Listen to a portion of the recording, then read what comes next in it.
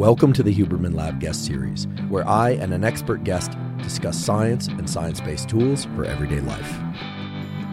I'm Andrew Huberman, and I'm a professor of neurobiology and ophthalmology at Stanford School of Medicine. Today's episode is the fifth in a 6-episode series on fitness, exercise, and performance.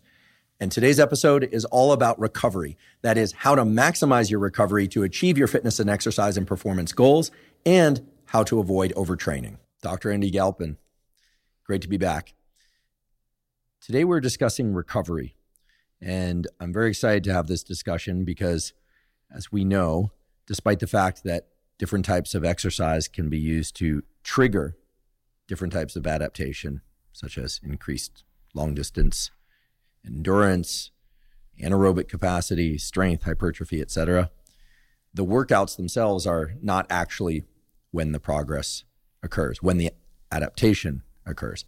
And this to me is extremely interesting because it parallels what we see with so-called neuroplasticity, which is the nervous system's ability to change in response to experience. We sit down to learn something, we experience something, and that is the trigger for rewiring of the nervous system. But the actual rewiring occurs away from the experience or the learning. So too in fitness and in exercise, recovery is where the real results actually emerge, where we get better. So I'd love for you to explain what recovery really is and the different types of recovery, certainly different ways to enhance recovery. And I'd also love for you to explain whether or not there are ways that people can become better at recovering. Because if indeed recovery is when progress emerges, when we get better, well, then anything that supports our recovery and gets us better at recovering ought to increase our rate and our degree of progress. Absolutely. You nailed it in the description. What people really want is some sort of change. Whether you were talking athletes or general population, this change is some sort of improvement in muscle function, reduction in body fat, higher functioning metabolism, whatever the case is. And the only way that happens is we talk about the equation of stress causes adaptation, but as you alluded to, the piece in the middle is only if you can recover from it. And so the game we're playing here is we all agree we want more adaptation. That means we need to bring more stress into the system, but we then have to ensure that our recovery outpaces the stress input, or else no adaptation will occur. And in fact, what happens is you will actually be in a negative spot and start going backwards. And so what I would love to do is talk about how we've handled this. And I've had a decent amount of experience here. I was fortunate enough to do my master's degree in the laboratory of a gentleman named Andy Fry, who's an NSCA Lifetime Achievement Award winner. And he studied in large part recovery, overtraining, overuse, overload in a lot of areas. In addition, I've been fortunate enough to work with individuals from high-functioning CEOs and executives who have little time for recovery, high job stress, to athletes. Think of the example of pitchers in Major League Baseball who have to recover in a matter of 4 days so that they can pitch again at maximum velocity. So I would love to outline some of the tools and tactics, strategies that we use for all these individuals, give you some foundational stuff, and I would love to maybe actually cover some things that most people have never heard of, some stuff you may not have access to, some technologies that we use, some biomarkers, and then even a whole bunch of things that are, keeping with the theme of your show here, cost-free or extremely low cost. So all those strategies. What I would also like to do is cover nutrition and supplementation and fueling and hydration and things, but that's probably going to have to be saved for an additional conversation that we'll do in the next episode. Yes, so we will absolutely hold a conversation about nutrition and supplementation where you can educate us about all the top contour stuff all the way down to the fine details. I do have a question about recovery, and it's one that I think most people are familiar with themselves, which is soreness. We think of it as muscle soreness, but I was trained early on in my scientific career to always question the seemingly obvious. So couple of questions about soreness. First of all, what does soreness really reflect? Is it really muscle soreness? It feels like it's in the muscles.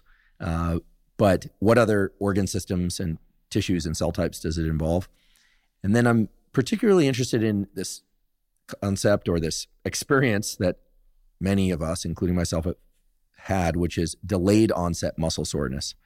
Why would it be that when we are less in shape or when we perform a movement that is extremely novel to us, the soreness seems to arrive after a reasonable delay of maybe even a day? We're fine the next day, but then 48 hours later, we are exceedingly sore. And as we get more fit or more familiar with a movement, the soreness seems to arrive earlier. So I realize I just asked you about 3 questions or more. First of all, what is muscle soreness at a cellular level? Which cells, which organ systems, and so forth? What does it mean if we are sore is something I know we'll get into a little bit later. And then why the delayed onset muscle soreness? It's actually one question. So it's totally fine you asked all 3, because I'm going to actually answer number 3, which will answer number 2, which will actually answer number 1. I'd love to tell you that I set it up that way intentionally, but I'm just happy to hear that where I was unable to be concise, you are able to be concise. Thank you. We are still learning a lot about this area. It's actually really difficult to perform these studies. Anytime you ask a question about something like pain or soreness, you're immediately talking about perception. And there is obviously a physical component to that, but then there's also perception. And so teasing those things out is extraordinarily challenging. That said, there has been a lot of work in this area. And in fact, probably you may have a show already out on pain, or maybe one's coming down the road. We did an episode on pain a while ago, but it's definitely time to revisit that literature. I also have some amazing colleagues at Stanford who work on pain, both from the cellular and molecular side, but also from the psychological side, about how our understanding of pain and what we believe about pain shapes the experience of pain and pain relief. Amazing. That stuff is incredibly important, and I'm glad we flagged that, and maybe we'll just call that good for now. They could come back later for another one of your shows. So that being said, why does it happen 28 to 48 hours after you exercise? Well, that actually should give you some clues into what's happening. So the traditional dogma of delayed onset muscle soreness is what this is called, is that it is a result of quote unquote micro tears in the muscle. And so you can sort of think, I challenged the muscle, there were some small tears in there, and I'm feeling the results of that. Well, in fact, that certainly does happen, and it can happen. That is not what's explaining your muscle soreness. And in fact, you can be quite sore from exercise and have no measurable amount of muscle damage. And so much like anything else, when we're in this idea of pain, it's not a one-to-one explanation. There are multiple factors that are probably causing your perception of pain. Muscle damage can be one of them. It is not the only one, and it is probably, in my opinion, though this is yet to be shown definitively, probably not even the leading cause of it.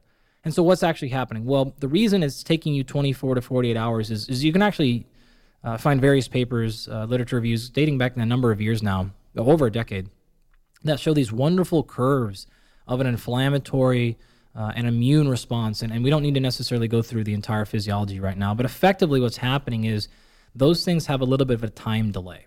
And so some of those steps happen immediately, like right when the exercise is there, and then some of them are delayed 6 to 24 to 48 hours. If you know a little bit about this physiology, you have a combination of neutrophils and macrophages and a bunch of things happening, and this has a time sequence. So what happens is by the time we get to this 28 to 48 hour window, now the muscle soreness kicks in. Which, wait a minute, if this was a result of my muscles being torn, and that happened immediately, wouldn't that pain start immediately? Well, the answer is it would. And so that is your first clue that that's not responsible for it. When we look at that immune response and we see that is actually peaked 24 to 48 hours later, and then that's the same time the pain kicked in, that's cluing you in at the problem. So we have this immune response happening and inflammation. Then all of a sudden we start getting fluid accumulation. And now there are what are called nociceptors, and you're probably obviously you're very familiar with these, and these are your pain receptors. What's actually interesting is we don't necessarily know a lot of information about how many pain receptors are in muscle. They're not really in the belly. In fact, this is why I can perform my muscle biopsies and they don't really hurt. You mean in the belly of the muscle? Correct. Yeah. We do have pressure sensors though. And so if you change the volume of the tissue, you will respond to that very, very quickly. So by enhancing swelling in the actual muscle, that is immediately putting pressure on those pressure receptors, if you will. That's the signal. So what's probably happening here, and I just hate to give you another bone, but a lot of delayed onset muscle soreness is probably just a neural feedback loop, rather than it is actual muscle damage. Yeah, it makes a lot of sense. There's a lot of interactions between the types of neurons that control touch sensation and pain sensation and itch sensation. In fact, a lot of people kind of collapse itch and pain together. Bingo. Yeah. You know, that's something, it's painful and it itches is a familiar thing for people, mosquito bites and such. Yeah.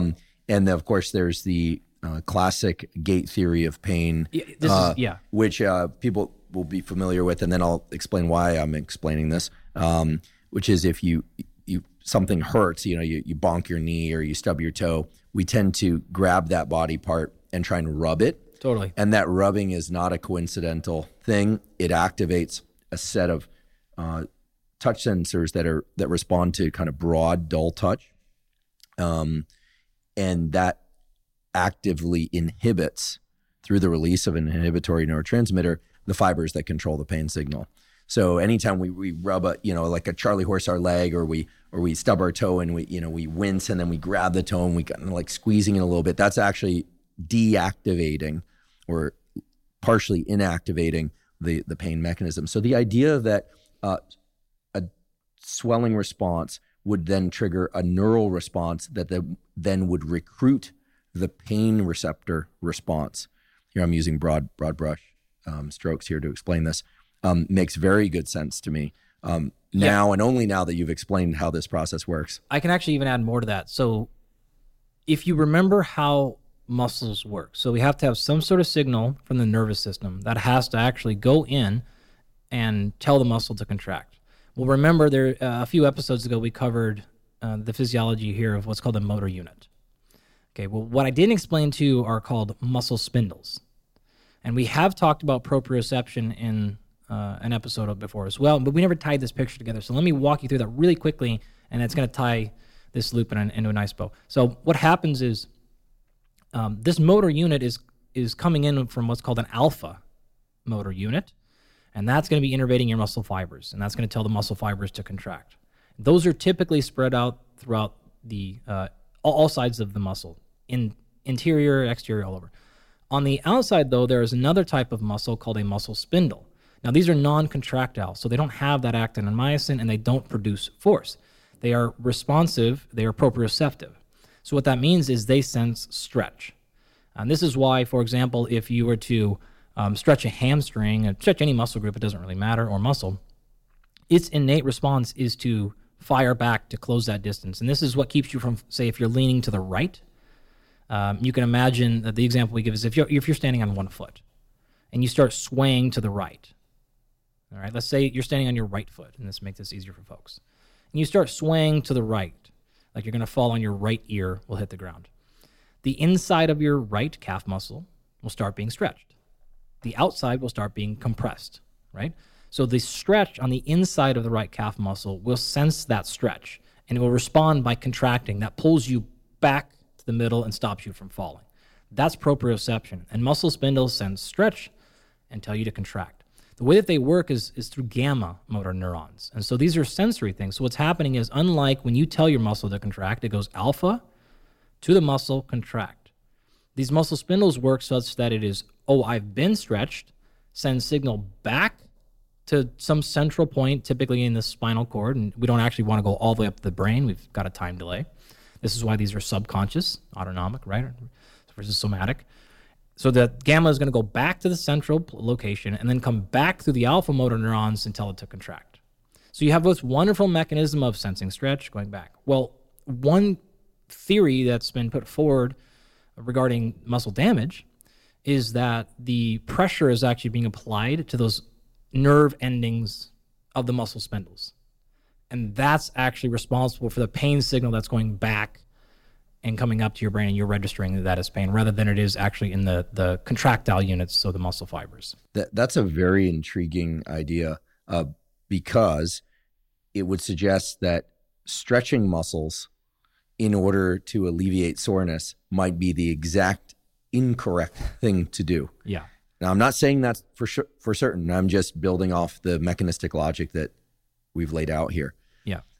Really, that you've laid out here. There's the more effective principle based on exactly that, which is this is generally why low-level movement is effective at reducing acute soreness. Because that's low-level contraction of the muscles. And you're going to anti-stretch and get tissue out and get fluid out.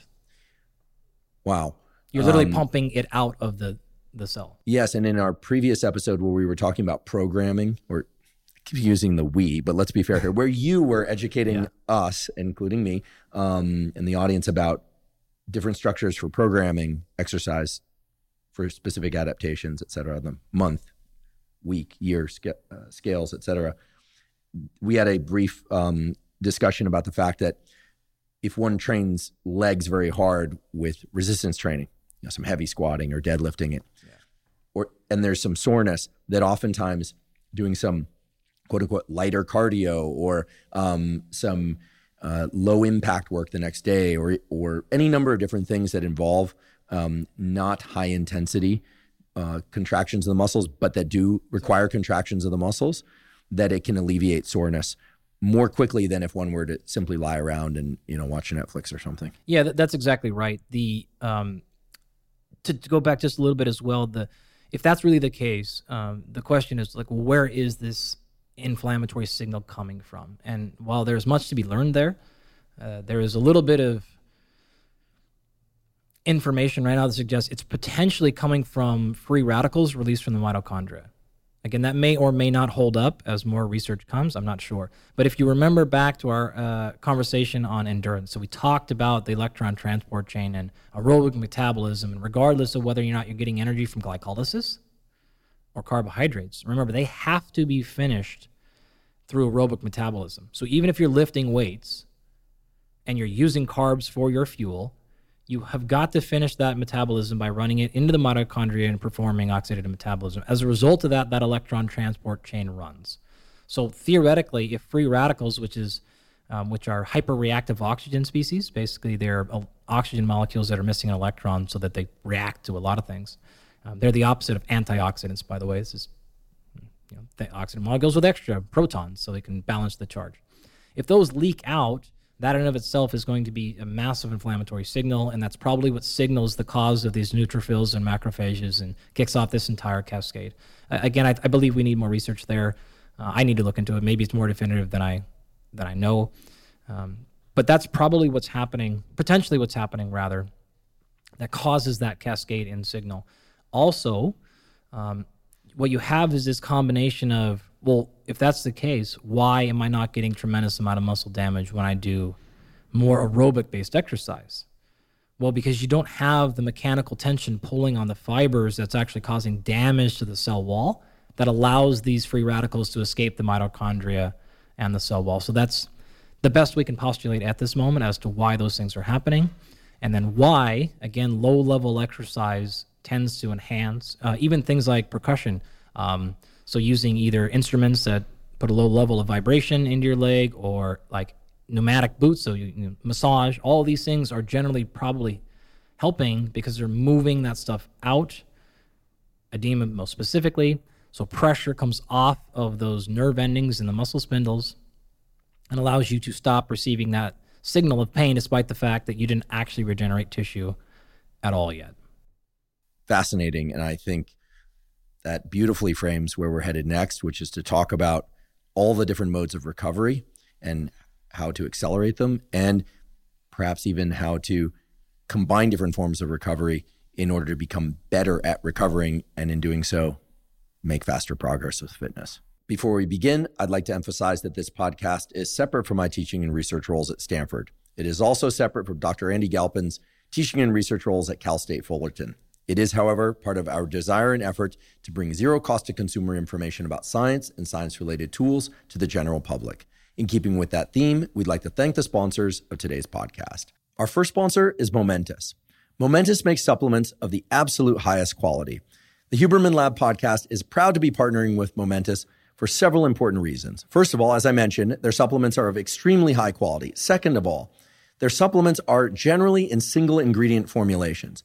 If you're going to develop a supplementation protocol, you're going to want to focus mainly on using single ingredient formulations. With single ingredient formulations, you can devise the most logical and effective and cost-effective supplementation regimen for your goals. In addition, Momenta supplements ship internationally. And this is, of course, important because we realize that many of the Huberman Lab podcast listeners reside outside the United States. If you'd like to try the various supplements mentioned on the Huberman Lab podcast, in particular supplements for hormone health, for sleep optimization, for focus, as well as a number of other things, including exercise recovery, you can go to Live Momentous, spelled O-U-S, so that's livemomentous.com/Huberman. Today's episode is also brought to us by Element. Element is an electrolyte drink that contains the exact ratios of the electrolytes sodium, magnesium, and potassium to optimize cellular functioning for mental and physical performance. Most people realize that hydration is key. We need to ingest enough fluids in order to feel our best and perform our best. But what most people do not realize is that the proper functioning of our cells and nerve cells, neurons in particular, requires that sodium, magnesium, and potassium be present in the correct ratios. Now, of course, people with prehypertension and hypertension need to be careful about their sodium intake. But what a lot of people don't realize is that if you drink caffeine, if you exercise, and in particular, if you're following a very clean diet, that is not a lot of processed foods, which of course is a good thing, chances are you're not getting enough sodium, potassium, and magnesium to optimize mental and physical performance. Element contains a science-backed ratio of 1,000 milligrams, that's 1 gram of sodium, 200 milligrams of potassium, and 60 milligrams of magnesium, and no sugar. If you'd like to try Element, you can go to Drink Element, that's lmnt.com/Huberman, to get a free Element sample pack with your purchase. Again, that's Drink Element, lmnt.com/Huberman, to claim a free sample pack. Today's episode is also brought to us by 8 Sleep. 8 Sleep makes smart mattress covers with cooling, heating, and sleep tracking capacity. I've been using an 8 Sleep mattress cover for about the last 8 months, and it has completely transformed my sleep. I'm sleeping about the same amount, but I'm sleeping far deeper, and I'm now getting the proper ratios of so-called rapid eye movement, or REM sleep, and slow wave sleep, and waking up feeling far more recovered mentally and physically. The underlying mechanism for all that is very straightforward. I've talked many times before on this podcast and elsewhere about the critical relationship between sleep and body temperature. That is, in order to fall asleep at night, your body needs to drop by about 1 to 3 degrees in terms of core body temperature, and waking up involves a 1 to 3 degree increase in core body temperature. With 8 Sleep mattress covers, you can adjust the temperature of your sleeping environment to be one temperature at the start of the night, a different temperature in the middle of the night, and a different temperature as you approach morning, each of which can place you into the optimal stages of sleep and have you waking up feeling more refreshed than ever. If you'd like to try 8 Sleep, you can go to 8sleep.com/Huberman and check out their Pod 3 cover and save $150 at checkout. 8 Sleep currently ships in the USA, Canada, United Kingdom, select countries in the EU, and Australia. Again, that's 8sleep.com/Huberman to save $150 at checkout. So to kick off this discussion about recovery, and with the understanding that recovery is when the specific adaptations to exercise actually occur, I'd love for you to share with us what happens or needs to happen during recovery in order for us to get better at anything, endurance, strength, etc., but also how specific types of exercise stimuli and specific types of adaptations that we trigger, so running a bit further, lifting a bit more weight, slowing the cadence of a given movement, etc., how those specific types of triggers for adaptation relate to the specific or maybe similar types of recovery that are required for us to make progress. In one of our previous episodes, we were talking about how the Harvard Fatigue Lab really identified this idea of homeostasis, or at least sort of championed it for it. And that's important because in all levels, physiology wants to return to homeostasis. So what happens in terms of adaptation is you've challenged it to a level that it realizes if it does not make a change, it will not be able to get back to a same level of homeostasis. That's fundamentally what's happening. That is recovery. That process of taking an insult, being temporarily reduced in functionality, causing a change so that now we come back and get what we often call in sport performance super compensation. All that really is doing, though, is bringing you to a new level of homeostasis. Effectively, it is understanding if that same insult comes again, I need to be able to make sure that that doesn't cause the same level of disruption. And so we raise the bar, whether this is enhancing our ability to take the same level of mechanical tension on the muscle and not result in micro damage, whether this is being able to take the same reduction in energy and not have that compromise sleep or anything. It's really fundamentally changing so that we can have a new level of homeostasis, because it's predicting that same insult is going to come again down the road.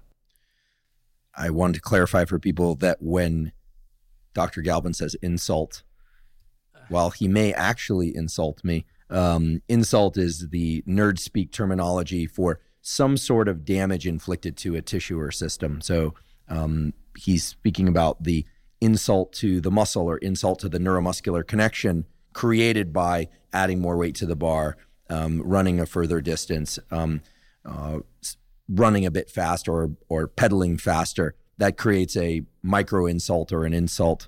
And now, because everyone is familiar with psychological and verbal insults, you'll never forget that biological concept. It's important we tag another thing here, which is called hormesis. It's one of my favorite phenomenon, and it effectively means this, that there is a dosage or toxicity response to almost everything. And if you think about this in the context of, say, drugs, what this means is if I gave you 10 milligrams of something, that it would be okay. But if I give you 20, it'd be a problem. And eventually, if I go up and give you enough, this thing turns toxic. This is a case of everything from cyanide, where it can actually be in small dosages in nature. In fact, it's in many of the fruits that you eat, but it's at a dosage that it doesn't matter.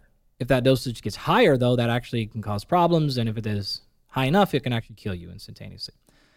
The back end of that, though, is because you introduce this micro insult, as you framed it for me perfectly, your body will then adapt to it. And that's really what's happening with exercise adaptation is it is a hormetic stressor. And why that's important is if you look at the immediate responses to exercise, you see an extremely large increase in inflammation. You see oxidative stress. You see a whole cascade of autophagy. Like all these problems, quote unquote, happen. And it's what's actually quite funny here is as a part of my PhD, the academic portion, I had to go through the medical side of the school. And so my physiology class was in med school. So I'm the only non-medical doctor in that class, right? I'm a PhD. So I leave my lab, I walk across campus, and I take physiology class with these folks. And I died the whole time internally because every time we would cover a new area, it was basically the exact same value or number. In a medical setting is like, oh my gosh, they're going to die. And in a performance setting is like, this person's in fantastic shape. It's like, I never... it still amuses me to this day, obviously, because it's just simple things like total blood volume, right? And you cover like, okay, if you have a patient come in, their blood volume is 6 liters, immediately get them on a diuretic of some sort because they're going to have a heart attack as blood pressure gets up, right? And I'm immediately thinking, damn, 6 liters, that person is super fit. Because that is actually a positive adaptation to training. It's one of the most important, if not the most important adaptation to endurance training is enhanced total blood volume. So you'll store more blood in your body when you're more fit than you are less fit. So I mean, I could go on. All these things, sodium concentrations, potassium concentrations, are like, you look at these things on paper and you don't know if that person's about to die because they're 65 years old and out of shape, or if that person's going to break a world record in the marathon. This brings up a very important tangent, which is, for instance, if you go and take a blood test and you are somebody who exercises very intensely with resistance training, your blood creatinine levels can be way out of range. Yeah. And if your physician doesn't know that you're doing certain forms of exercise, might say, wow, there's a lot of muscle tissue damage occurring in your body. Yeah. As you mentioned before, your total blood volume is dangerously high, when in fact you are far healthier and indeed much fitter than the person whose numbers would be in range. That said, obviously there are limits to these statements whereby you would want to be cautious and take action to ameliorate a very elevated blood creatinine level or something of that sort. But the point you're bringing up is also one about the field of medicine, which is that many, not all, but many physicians don't take into consideration the outside activities that people are doing. And so it becomes a kind of plug and play type way of looking at blood charts. Yeah, we've done many thousand athletes' blood chemistry.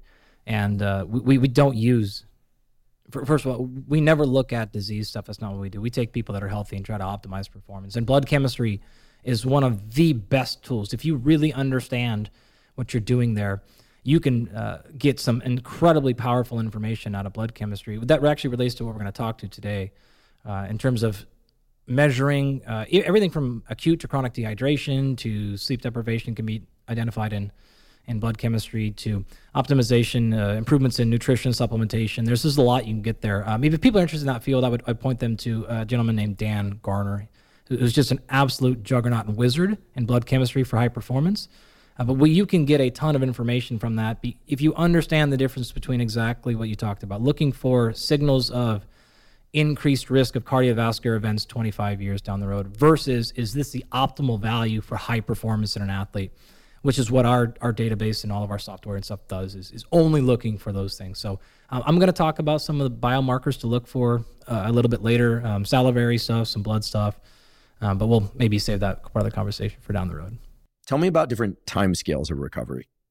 Sure. This is actually where I was trying to answer your question before, and then I got myself way off track. But the reason I brought up the hormetic thing is if you understand that some things in the acute, say 24 to 48 hour period, look terrible, it's actually fine, right? So this is the stimuli that's causing adaptation. So the reason I brought up the medical exchange there is because if you looked at inflammatory markers and then you mentioned some of them, you would see that they are highest acute within seconds to minutes to hours after exercise. However, that's exactly the stimuli needed to bring them down chronically. Okay, and so chronically meaning maybe in that moment they are elevated, and then maybe they're coming down 24 hours later and 48 hours. However, if you were to compare your resting level, say that Monday before you worked out, to your resting level that Monday the week following that, what you would probably see is your baseline inflammation goes down. And so we got to be really careful. Are we talking immediately post-exercise? Man, these markers look terrible.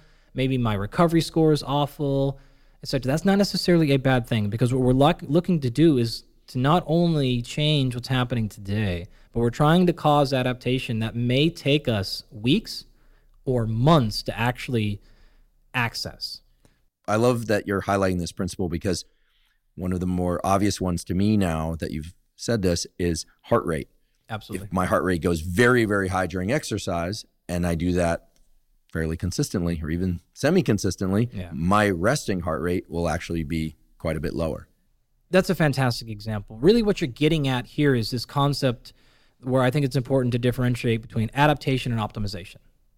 Now, we hear that word, and I use it, and most scientists hate it, but it's a good communication tool, optimization.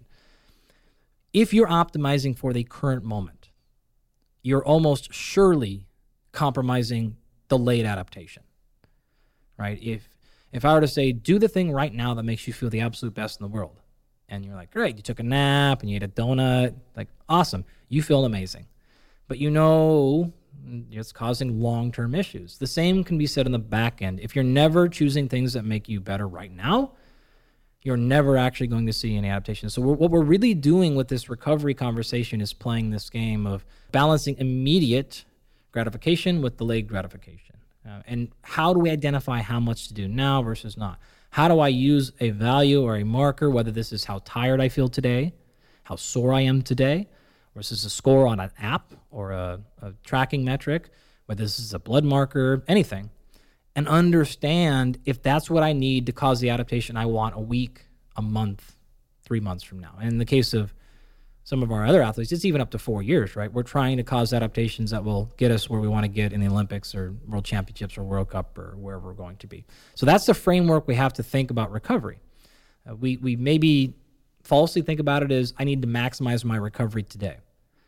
And you could do something like take an anti-inflammatory, whether this is a supplementation or a drug, or maybe this is ice. Oh, cool. That's great. That will enhance your recovery in this moment. That'll make you feel better today, probably tomorrow. But what we know is that blocks the signal for adaptation. So you're not going to get the same results, 4, 6, 8 weeks from now. So when we talk about recovery, we have to understand what tool am I using and why. And in order to do that, we have to understand what am I training for and what am I trying to maximize. If I am in the middle of a season with an athlete and we are competing tomorrow, I am going to hedge towards acute recovery, right? Because I have to actuate that performance right now. If I am starting the off season, I'm not hedging towards recovery. I'm actually hedging towards adaptation. So we're not going to deploy any of these, especially things like there's evidence that a combination of vitamin C and vitamin E will blunt hypertrophic adaptations. because they're anti-inflammatory, they're antioxidants, right? Other studies have shown maybe they don't have an inhibitory effect, but they may or may not. Point is, conceptually, you want to be careful of what you're trying to optimize for. And you have to have that forethought, and that alone is going to dictate your decision-making with whether or not, again, you get in the eyes, you do that. Now, we will cover some tools like massage that are pretty fine to use. You don't have to worry about those blocking long-term adaptation. But others, you're going to want to be very careful about. So this principle that you've laid out for us, which is that there's a set of events that occur during exercise that trigger the adaptation. And that sets in motion a number of adaptations that occur during recovery that then give us the exact opposite response to what the trigger was. Exactly. So I'll go back to the heart rate example. Heart rate is close to maximal or maximal. You do that enough times within a short, a week or so or 2 weeks, and your resting heart rate goes down. As I recall, a few episodes ago, you said that your maximum heart rate doesn't really change that much. Is that correct? Yes. Okay. But your resting heart rate can go down quite a bit. Yep. Is that a general theme?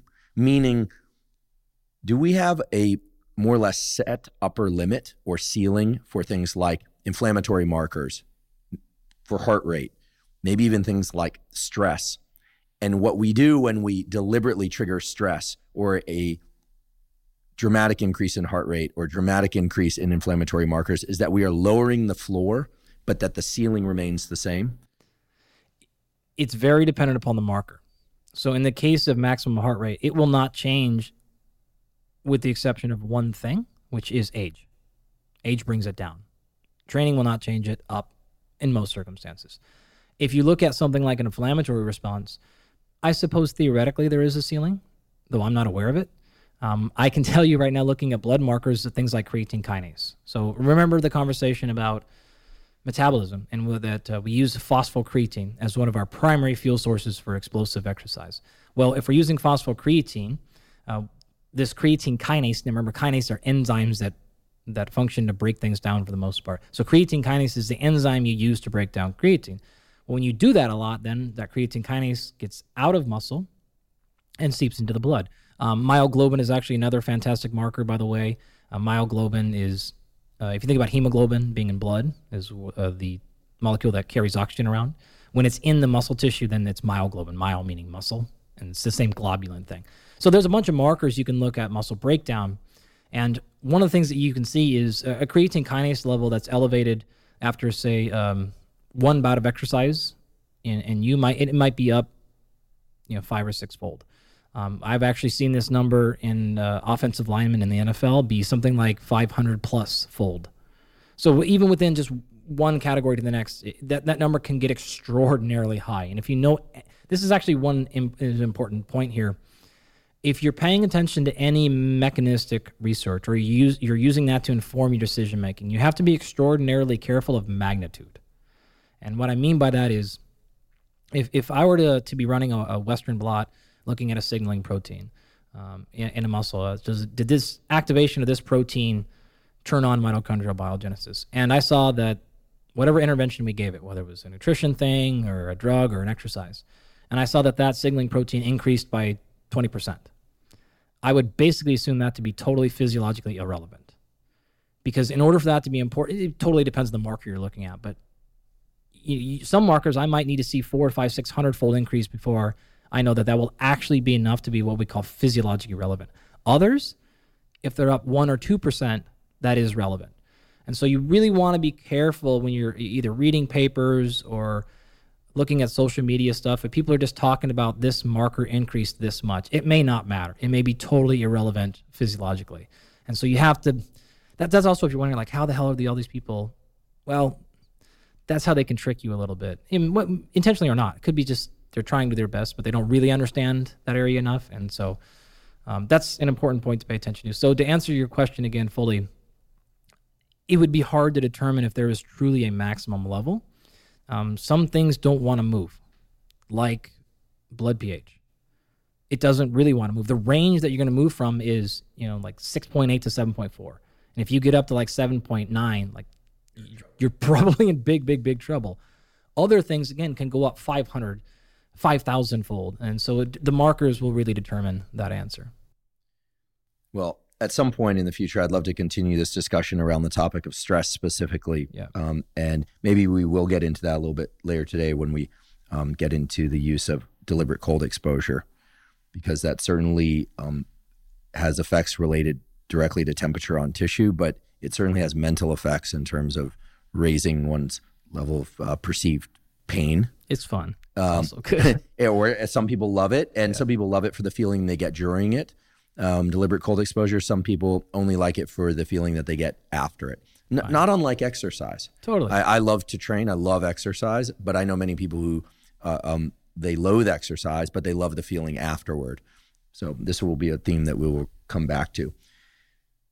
Thank you for indulging my interest in that semi-tangent. I think it's a relevant tangent, if there is such a thing. You can now return us to the different time scales and modes of recovery, because I think where we are headed is how to get better at recovering. Yep. Let's talk about the tools. Let's talk about what to measure and identify for all 4 of these distinct levels. So level 1 is what we call overload. And just very quickly, what that means is I did a workout today. The sign and symptom of overload is you're fatigued, acute performance is down. So I worked out hard right now. If I were to go try to do a maximum effort, I would be reduced in my ability. The recovery period for acute overload is minutes to days, right? That's generally what we call acute overload. And that's what we're looking for, right? So system should theoretically see that hormetic stressor, come back in response, come back bigger, better, more efficient, etc. If you were to continue training in that state, like most of us do, and say I did a workout today, I had a little bit of acute overload. Going to work out again tomorrow, a little more acute overload. Going to work out the next day, a little more acute overload. Even if you took a day in between, that doesn't matter, right? You just continue these acute bouts of insult. Then you're going to be pushing into the absolute golden target, which is what we call functional overreaching. So you have overreached what you can currently do, and it results in a functional outcome. And what we mean functionally here is performance is enhanced. And again, performance being whatever you deem it to be. You're stronger, you've enhanced muscle size, your mitochondria has improved, whatever the thing is. It's not just a physical performance thing, right? Amazing. Recovery time for functional overreaching is typically a few days to maybe even a week or so. And so typically what we see happen is prior to a competition, individuals will do what we call a taper, which is a reduced training volume for some short period of time. And the reason they do that is to, again, actualize, is the phrase we use here, the adaptations. And so you worked hard for 6 weeks, and theoretically the workouts you did 3, 4, 5, 6 weeks ago, once you allow the system to recover, will be actualized, which means your performance will be enhanced here. So functional overreaching is the golden target. Okay, if you were to be at the point of functional overreaching and you continue to train, so it intensified, whether this is through intensity, this is through volume, or really, as you said earlier, you had something holding back your recovery. It doesn't really matter, right? It's sort of 2 sides of the same coin. Then you would move into what we call non-functional overreaching. So you've overreached again, but now it is non-functional, as in you did not see a positive benefit once recovery allowed. This typically means you have weeks. It takes weeks to come back from, and you basically just get back to baseline. And this is where a lot of folks are who end up in this vicious cycle. And so you're like, man, I'm not getting the results I want. I'm going to train harder. I'm not getting the results I want. I'm going to train harder and harder. But because recovery isn't improved, you just end up in the same spot. So then you train more, and you end up in the same spot, and you end up then just either blowing up or quitting, and you're not getting where you want. If you were to continue past that point, you may actually be into what we actually call overtraining. And that typically is considered to be overtrained if it takes months to recover from. So most people think they're overtrained, are really not. You're just probably non-functionally overreached. And again, the classic distinction is if you took 3 or 4 days off and you felt better, you weren't probably quote-unquote overtrained. You were probably just in this area of non-functional overreaching. You need a little bit of a back off. If you, and this has been the case, I've had this happen with gymnasts and a cheerleader and some other things where they take a month off and we're barely seeing them start to come back to their baseline numbers in any number of areas: mood, desire to train, testosterone, cortisol ratios, biomarkers in a number of areas, physical performance, vertical jump height, like all these things. They just start to get back to baseline. So true overtraining is actually quite rare. Non-functional overreaching is much more common, and it is a shorter time frame scale. So when we talk about recovery, those are the four pieces that we're really thinking about. And so if you are concerned about, oh, I'm super sore, how do I get less sore? How do I either not be as sore next time I do that same workout, or I'm super sore and now how do I recover? Those are playing in that first category of overload. And we can certainly talk about how to figure that out, but the quick answer is you got to go back to our previous episodes and just pay attention to the volume intensity recommendations. If you're getting significantly more damage or fatigue in a workout, you probably have increased your volume too quickly, or something else is dragging your stress bucket down. But generally, this is a problem of training. You either didn't warm up sufficiently, your fueling strategy is off, which we'll talk about in the next episode, or you've violated one of our principles of increasing intensity and volume sort of too quickly. If it's past that, and you're getting to a stage where you're just like, I'm feeling beat up all the time, my energy is going down, I'm just not feeling like I'm recovered, now we're in this overreaching stage. So the story I kind of tell here always is a few years ago I was working, and my wife Natasha was in the garage training, and I'm doing something, and like she comes stumbling, and she has this look on her eyes, and they're like giant, her eyeballs are giant, she's just like wobbling, and she's like, I effed up. And I was like, what do you mean you like effed up? And she's just like, I read the program wrong. And she's like, I'm like, what'd you do? Well, like, she was supposed to be doing 10 sets of 3 every minute on the minute, and she did 3 sets of 10 every minute on the minute, and she was absolutely wrecked. She couldn't move for a few hours afterwards, and then for days she's just like, you have to handle the kids. Like, I can't get out of bed, I can't move. So that was like a classic example of, all right, like, we don't need to fix recovery here. You're just a dummy, and you did the training way too hard, too long. Like, this is not, we don't have a problem here. So if it's a situation like that, it's generally the program was way off. If it's constantly happening, where you're just like, man, like, for whatever reason, every once in a while I'm getting really sore or having a really bad performance in these workouts, then we need to go to our other stress bucket, take a look at our allostatic load or allostasis, and get figured out what's happening there. So those are the easy ways to flag acute overload problems. I'd like to take a brief break and acknowledge our sponsor, Athletic Greens. Athletic Greens is a vitamin, mineral, probiotic, and adaptogen drink designed to help you meet all of your foundational nutritional needs. I've been taking Athletic Greens daily since 2012, so I'm delighted that they're a sponsor of this podcast. The reason I started taking Athletic Greens and the reason I still take Athletic Greens once or twice a day is that it helps me meet all of my foundational nutritional needs. That is, it covers my vitamins, my minerals, and the probiotics are especially important to me. Athletic Greens also contains adaptogens, which are critical for recovering from stress, from exercise, from work, or just general life. If you'd like to try Athletic Greens, you can go to athleticgreens.com/Huberman to claim a special offer. They'll give you 5 free travel packs, and they'll give you a year's supply of vitamin D3K2. Again, if you'd like to try Athletic Greens, go to athleticgreens.com/Huberman to claim the special offer. I'm happy that you pointed out the distinction between functional overreaching, overtraining, and being overtrained.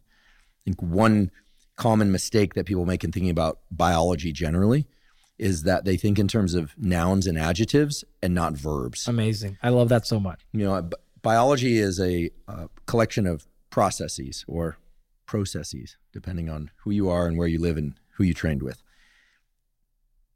Being overtrained is a state that in many ways is an adjective. You're overtrained. I'm overtrained.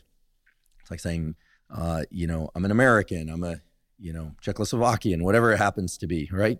And in many ways, people do start to associate with an identity, at least a transient identity. And they start making all sorts of decisions, it sounds like, about what sorts of verbs they will and will not engage in.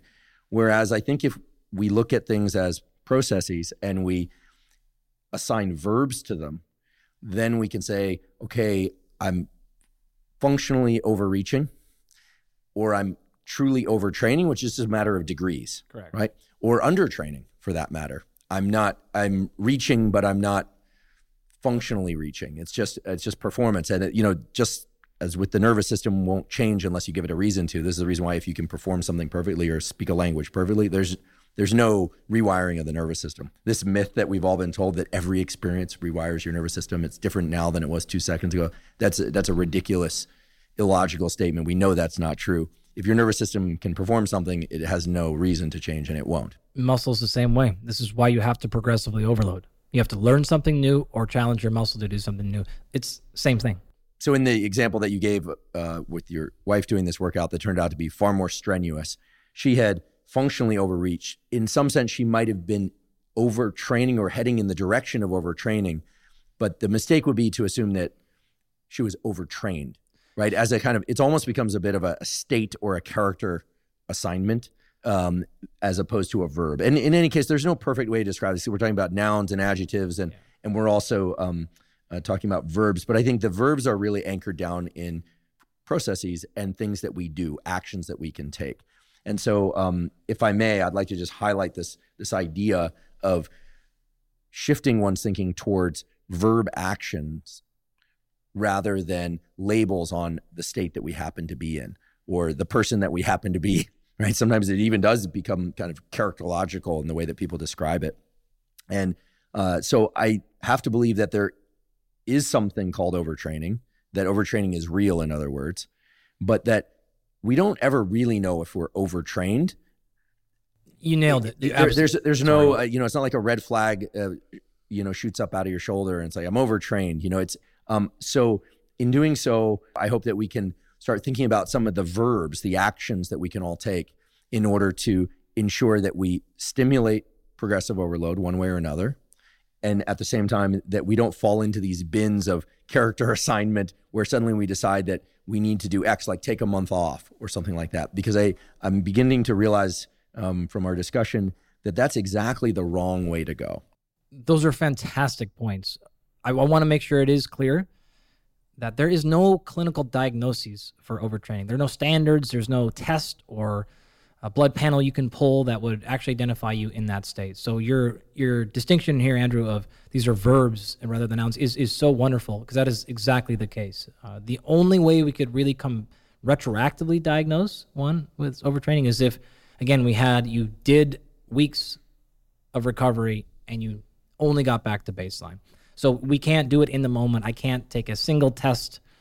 There's no subjective marker or anything that says you are overtrained. It is simply you are probably overtraining, and we need to reverse that quickly. Or in the case of the step before, you are probably non-functionally overreaching, and if you continue to do this, you will probably enter into a stage where you're overtraining, and we need to come back. So that's an important thing to let people know is there's no one thing we can actually point to that says you are here. You are not a noun. This is a verb.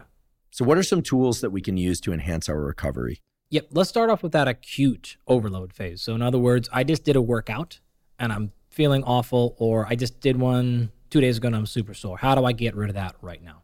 Well, there's a couple of things you can do immediately after your workout, and then others that are maybe more actionable a day later or 2 days later. And we'll just cover a handful of them. We'll do some nutrition and hydration and supplementation in the next episode. I'm going to cover everything else not in that category right now. So a couple of things. Number one, you can actually kickstart that recovery process at the end of your current training session. And I guess I should say it this way. I strongly suggest you start this recovery process immediately after the workout. You mentioned earlier about this idea of you got to get a really high peak of stress to cause adaptation. But I actually didn't explain that correctly, because what has to happen is you need that extremely high peak, but then you have to be met with an extremely sharp recovery back down. And so, you've talked about this before in some of your neuroplasticity stuff, and in terms of what has to happen that caused the insult, and then you immediately need to be able to recover to make sure that causes changes in the brain. Same thing happens here. So we need a really sharp and high inflammatory response. And then if you do not meet it with an immediate recovery period, the signal won't be there to maximize your results. So what's that mean? You can actually do a couple of things. Number one is actually listening to slow-paced music. there's evidence to suggest fast-paced music may slow down your recovery, and slow pace would actually enhance it. So if you just change from, your maximum, get you up and get going music during the workout to a slower, lower cadence, that will help you kickstart the idea. Of a similar note, you can also use what we call down regulation breathing. You could do them in conjunction or one or the other, whichever is up to you. So my personal favorite method here is somewhere between 3 to 10 minutes of finishing your training session, laying down. I'd like to be in that position. You could certainly do it in the lotus position, but I think laying on your back is generally more effective. Personal preference there, no science. I like the eyes being covered, getting into this dark, quiet sort of area. And then just breathing through your nose in a structured cadence. There's a lot of different things you can try. An easy example is just box breathing. So you can imagine a box having 4 squares. So what you're going to do is inhale for somewhere between like 3 to 8 seconds. And then whatever number you choose, you keep that same tempo. And so let's say you chose to do a 5-second inhale. That's going to take you up vertically. And then horizontally for your box is a 5-second hold. And then a 5-second exhale. And then a 5-second hold. And you just need to repeat that for the time domain. I typically, honestly, don't use a timer. You'll actually notice a lot of people will fall asleep or get really close to falling asleep in this period. You could do a triangle version of that where you do an inhale, hold, exhale, and then go right back into your inhale. Or there's a bunch of different tricks you can try here. You need to play around and see what actually works best for you. 10 minutes is probably better, but if you can just at least give me 3, that'll work. If you're really, really resistant, you can actually do that just in the shower. And so if you're going to finish your workout, get in the shower. Again, just close your eyes in the shower. Give me 3 minutes of focused relaxation breathing, and that will accelerate the recovery process. I love it, and I particularly love it because my laboratory works on stress and respiration, aka breathing, and the interactions between the two. And I'll just mention a result that was just accepted for publication, so it should be out by the time this episode airs. Thank you. This is the beautiful work of not me directly, although it took place in my lab, but as we know, it's the students and postdocs who really do the heavy lifting of Dr. Melise Balban in my lab. It's a phenomenal researcher that showed that a short period of 5 minutes of box breathing of exactly the type that you described, or cyclic sighing, so 2 inhales followed by an extended exhale to lungs empty. Ideally, the inhales are done through the nose, the exhales are done through the mouth, although it could all be done through the nose or the mouth for that matter, but probably nose for inhale, mouth for exhale, or inhales through the nose and exhale through the nose. Cyclic sighing, as we refer to it, done for 5 minutes. Both of those produce very significant decreases in resting heart rate. They, over time, will increase things like heart rate variability and so on and so forth. So provided that there are extended exhales, it seems like the calming response and the reduction in overall stress occurs. The only thing that really sends things in the other direction would be something like cyclic hyperventilation. I'm sure you've observed that. And interestingly, when we had people just do 5 minutes of meditation, during which, of course, they are breathing, but they're just allowing their breathing to progress however it happens to be in that moment, or moments across the 5 minutes, there were reductions in the same sorts of markers of stress that I described, but not as significant as breathing. So I love the box breathing tool post-workout, and there's some other alternatives there too that I just mentioned. But I think people greatly underestimate the potency of breathing for shifting one's nervous system function away from stress, or if one wants, toward more alertness and stress. I actually have a couple questions for you on that. Sure. I think the audience would appreciate this. How long were those boxes? Was it just user selected? Great question. So we use the carbon dioxide tolerance test. Amazing. In order for people to determine how long the different sides of the box should be. And you covered carbon dioxide tolerance test in a previous episode. We can provide a link to that clip in the show note captions. But as you point out, it involves a long extended exhale to lungs empty. And of course, people could sit with lungs empty, but they have to accurately, faithfully, we say, report how long it took them to empty their lungs. We use that as a gauge. Typically, if people go to lungs empty in 20 seconds or less, I believe, I have to go back to the paper and look, but I believe that the duration for each of the sides of the boxes, as it were, was somewhere between 2 and 3 seconds. If they had a CO2 discard time of anywhere from 20 seconds up to about 40, 45 seconds. We used the sides of the box were, I believe, between 4 and 6 seconds. And then for people longer than who could discard their air over a period of a minute or more, we used a box duration, that is inhale, hold, exhale, hold duration of somewhere between, I believe it was 7 or maybe it was 8 and as long as 11 or 12 seconds. Yeah, because you get your kind of free diver types who can really do this, who are really well trained for this sort of thing. Don't quote me exactly on those numbers, but that was approximate. Those line up exactly with what we've done. So I believe it's going to be close. Within seconds of non-important distinction, it's going to be close enough. So that's great. And that was, it took them, 6 weeks? So this study was done over the period of a month, and then when they were swapped into a new pattern of breathing condition or meditation condition. And this was all done in the natural world, as we say. They were wearing Whoop bands. They were getting heart rate variability, sleep data, subjective data about mood, et cetera. So there were a lot of measures, but this was more than 100 subjects out in the wild of life. I love it.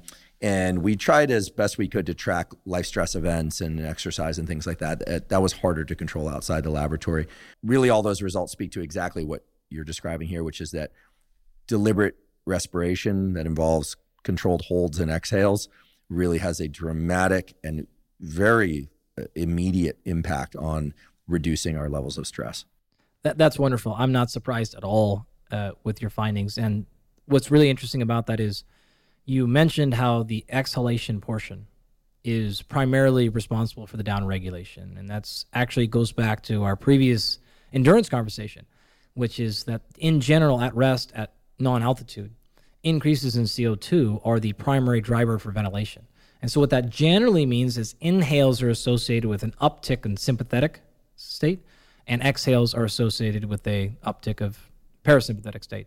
This is generally why folks will do things like exhale and finish that exhale right before they perform a very high precision neurological task. So if you're going to, say, aim at a target and shoot, you're going to exhale fully and then almost always execute that movement at the end of the exhale, because that's when you're in your highest parasympathetic state and lowest drive for ventilation.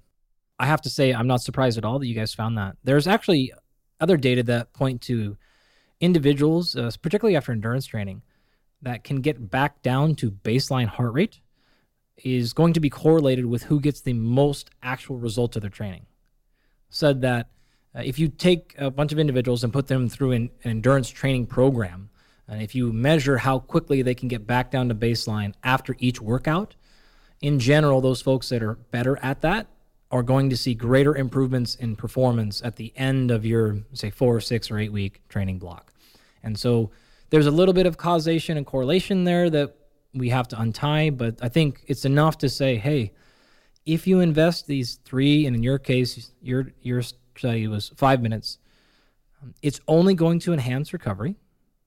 You have a likelihood of increasing your results from your training, and now we also have additional benefits like being able to transition more appropriately into our next task, going to work, going to see family, whatever the thing is. And it's a nice close to, I asked you to be in a high sympathetic state, body, and I asked you to perform and to be under stress.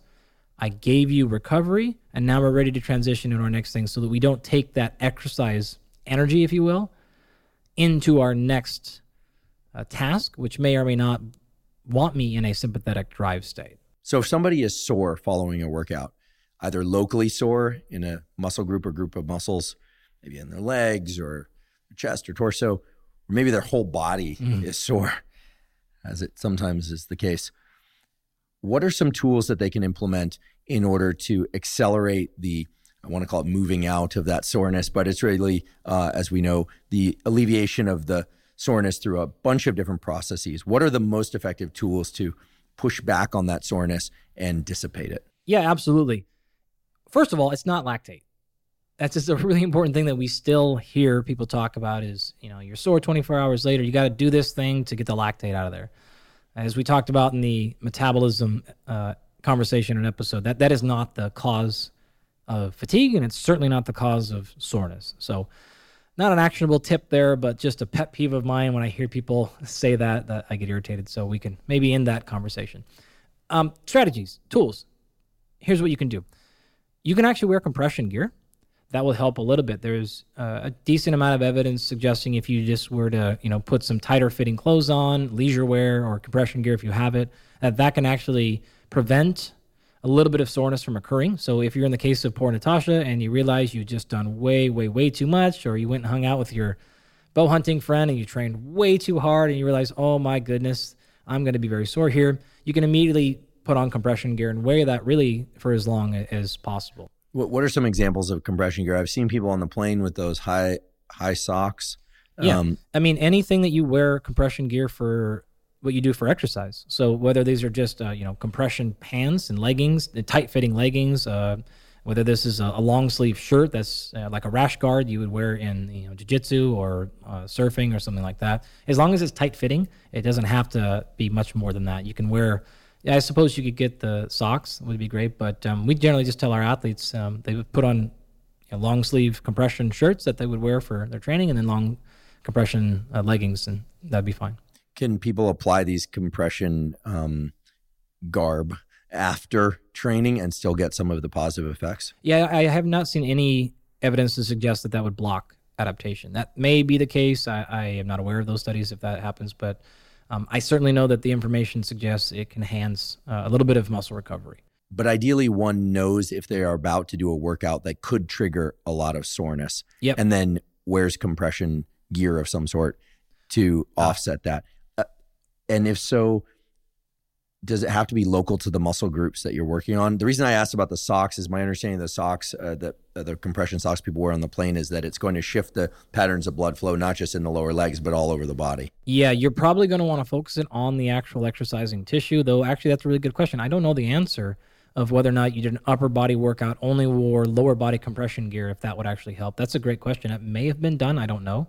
But I don't know the answer to that. In general, we just tell people wear the whole thing as much as you can. I actually am not concerned that you're wearing it during your workout. It is something you could put on afterwards or even wear just a little bit of compression the other day. We've actually did a really fun study. I collaborated with Bill Kramer, who's Sports Scientist of the Year award is the Bill Kramer Award, if that gives you an indication, out of University of Connecticut, as well as with Lee Brown. So 2 Lifetime Achievement Award winners. And we put people on a plane in Storrs, Connecticut, and flew them to Cal State Fullerton, so a cross-country flight. And some of them got to wear compression gear during the flight, and others did not. And then they landed in California, did a training bout, put them back on the plane, went back to Storrs, and I think they did another training bout when they got back there. There was a lot of data that came out of that paper, but one of the things that was clear is the compression group was effective at handling some of the blood-related coagulation and other issues associated with long flights and particularly athletic performance. So that's actually a sneaky little insider trick that I'll use a lot with people, particularly with athletes that are traveling, is just wear that compression gear on the plane. So you talked about that, and that sort of brought that study to mind that as another effective strategy. So compression gear in general, as well as particularly on a plane, basically the tighter you can get it, the better, without obviously making your hands purple and being uncomfortable and things like that. So it doesn't have to be overly tight. Anything will work and probably help. So I'm also doing that personally anytime I'm taking a flight like that, as much as I can, just to feel a little bit better when I get there. So what are some other methods that we can use to alleviate acute soreness? Well, if we continue down this same theme, which is saying, okay, we'll use some sort of pressure manipulation to enhance recovery. If compression is one strategy, you can also use things like compression boots or garments, and these are pneumatic devices that will, pump air outside you and compress back and forth. There's any number of devices that will do this. You can also use the physical hand. So this would be massage and body work. They're all really working, as best we can tell, on the same mechanisms, which are effectively moving fluid in and out of the tissue, as well as potentially enhancing blood flow, increasing capillarization, and which is going to only get nutrients in and waste products out. So you can kind of pick and choose based upon your budget, preferences, availability, timing, things like that. So those are all effective strategies. Outside of that really is the next largest category, which is now thermal. And so far in this discussion, we've mentioned cold water immersion, and I talked about in the hypertrophy section how you would not want to do that immediately post-exercise, which would be getting into cold water or an ice bath, if you're trying to grow muscle mass. Having said that, there is good evidence showing that cold water immersion specifically is effective at reducing muscle soreness.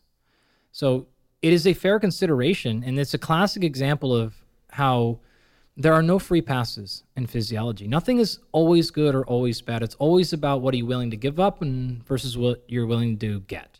And in the case of like cold water immersion, you may be thinking, yeah, I might blunt some of the hypertrophic adaptations. But if you're in that phase of training where you're actually trying to push more towards optimization in that moment rather than long-term adaptation, then an ice bath might be a great choice.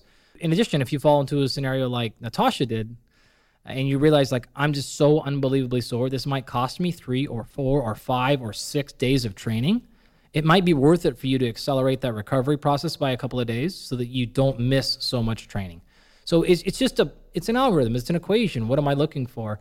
Again, if I'm in season or trying to compete, or if I have just done way, way, way too much exercise and I'm really in significant pain, you would probably be willing to give up some small percentage of eventual muscle growth after a single session to get out of pain. So of the cold strategies, cold water immersion is clearly the best approach rather than cold air or some other tactics. So a cold shower is probably not enough here. You really do want to be either in moderately cold. This is maybe 40 to 50 degree water for probably north of 15 minutes, or you can be in sub 40 for as little as maybe 5 minutes to get some of the effect. And there's been a number of studies, so I'm sort of summarizing a bunch of that kind of into one rather than going through them point by point. The numbers you just threw out, which I'm assuming are Fahrenheit, seem really cold to me, right? Uncomfortably cold. Absolutely. So I always recommend that people ease into it as a protocol overall, that they not immediately go to 35 degree cold water if they've never done it before. That said, once people are comfortable being uncomfortable, because I always answer the question, how cold should it be exactly? Would you agree that it should be very, very cold, so much so that you really, really want to get out, but that you're able to stay in safely, whatever that value happens to be? You absolutely need to be safe. Having said that, we have actually in our XPT retreats put dozens, if not hundreds of people at this point, immediately into the sub 35 degree water, their first time ever, and done 3 minutes, multiple rounds in a session, so they can handle it. But you don't need to go that crazy if you don't want. You kind of have to play a game, right? Do you want to be really, really cold for a short amount of time, or do you want to be like kind of cold for a longer amount of time? Really, the only mistake you can make is doing something like 65 degree water, which for most people is not very comfortable, and doing 5 or 10 minutes. It's just not going to be effective. It's probably not going to be effective. So if you're like, man, 35 is absolutely crazy, and you want to do 55 degree water, and there's literature in that area, but it's going to say you need to probably be there somewhere almost surely north of 10 minutes, and some of it will actually show you need to be in there like well north of 20 to 30 minutes. So for my money, I would rather go really, really cold and get it done in 5 minutes, but personal preference on this one. You can also make it a little bit easier on yourself. There is not nearly as much evidence, but there is some on contrast stuff. So this is when you go cold, hot, and sort of back and forth. There are no really good rules in terms of how much should you go, how many rounds, how long in cold, how long in hot. Again, there have been a couple of studies, and obviously those studies use numbers, but that doesn't mean those have been tested to see what are optimal, which is a very big difference. So you can really just kind of play that by feel. Hot is good for recovery. You just have to be careful because you are going to put more blood flow in the area, and so you may walk out of there with some additional acute swelling, which is then going to put greater pressure on there. So you have to kind of play with that. I personally really like hot. For recovery, I will feel maybe not great in that moment, but the next day I tend to feel really, really good. In addition, if I wake up the next morning and I'm really, really hurting and I'm super stiff, a hot bath will help that quite a bit. So you can play with some of those protocols. Again, you don't have to do ice. There's absolutely no requirement to do so. It is just an option if you're interested. Yeah, the studies of Dr. Susanna Soberg are not directly aimed at alleviating soreness or recovery. They're more about increasing thermal capacity by a storage of brown adipose tissue, not the blubbery fat, but the stuff around the clavicles and around the heart that help you generate body heat at rest and metabolism and so on. And the numbers there that she's come up with, again, have not been tested against all the possible derivations. Just like with breathing, we did 5-minute sessions, but who knows, maybe a minute would have been equally effective. There are constraints on these sorts of studies. But the values that she's come up with, which seem to be good thresholds for making sure that an adaptation response is triggered by heat and cold, is it ends up being 57 minutes per week total of uncomfortable but safe heat, in that case sauna, and that can be all in one session or breaking it up into a couple of sessions on the same day or different days, and then 11 minutes per week of cold, either in one single session or multiple sessions. Again, one could do more. One could break that up over multiple days, or do it all in one day, or do it all in one, an hour in the sauna and then 11 minutes in the cold, or vice versa, although that seems a little bit extreme, especially for the uninitiated. But those are the numbers that have been studied. But as you point out, there are not a lot of really thorough studies examining different cold protocols according to temperature by time requirements. So there is a bit of subjective feel required to establish a routine. And I would actually say this is another time to re-emphasize something we talked about at the beginning of our conversation, which is that pain itself is not a defined outcome. It's heavily influenced by your perception. And so if you don't feel like they work for you, they won't work. If you feel like they work fantastic, they do. So it's a challenging field to get really objective data on. So there's always going to be a little bit of subjective nature to some of these things. I can tell you anecdotally, we've used hot and cold contrast for a long time with athletes. Some love it, some don't care for it, and everything in between. So it's one of those things where I never mandate it. Of course, I can't mandate anything for anyone I work with, but I'm never, hey, are you interested? Great. You're struggling in this area. Do you want to try this? You did, and you liked it. Great. You're struggling in this area, and you tried it. You didn't love it. Okay, fine. I'm not. We'll find other routes as we'll get into. There's a lot of ways to enhance recovery.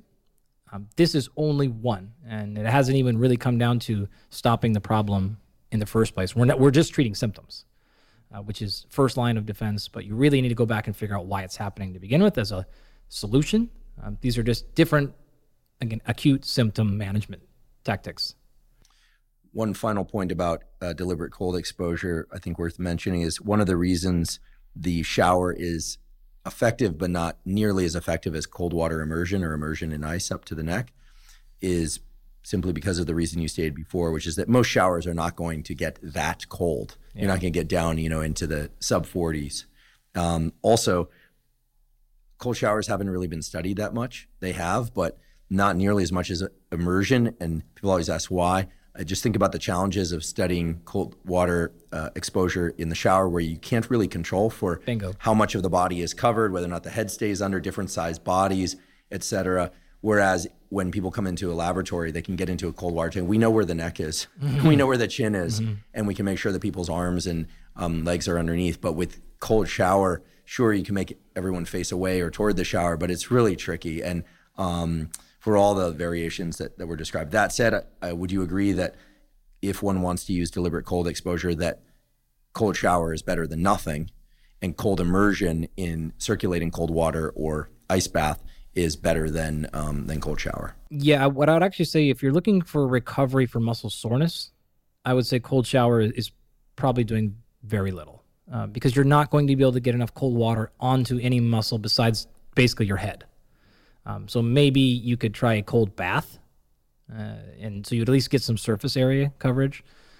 But yeah, if you want to use cold shower for all the other awesome reasons to cold shower, that's totally great. But if you're trying to use that to recover your low back and glutes from being sore from training in a good way, it's probably not going to do much. The immersion would be there. You actually also hit a sneaky other point, which is if you can't get your water super cold, just make the water move. So if you have jets and stuff, you can turn on. And anyone who's tried this and if you're like, okay, I can do a 40-degree bath, awesome. Try 60 when the water's moving. Right, because you break up the thermal layer. Normally you have a little thin layer of water that you're heating up. You break that up. It's a whole new world. Yeah, Absolutely. So being very still in the cold water is actually the weaker way to go. Correct. That you can make your face stoic, but make your body circulate some water around you. As long as we're on this, maybe just one more point about heat. I've certainly used sauna, wet sauna, dry sauna, steam saunas, jacuzzis can work pretty well. Yep. Males, if you are looking to conceive in the 60 days following following sauna or hot tub, do realize that both those approaches do severely limit the number of motile sperm, substantially so. For people that are not trying to conceive, don't think that this works reliably enough that you could use it as a form of contraception. Yeah. But for people that are trying to conceive, it really is detrimental to sperm health, right? And so for that reason, some people bring an ice pack and put it on the groin or near the groin when they go in, but which is harder to do in a hot tub than a sauna. So here we're getting into the fine points, or crude points, if you will, pun intended.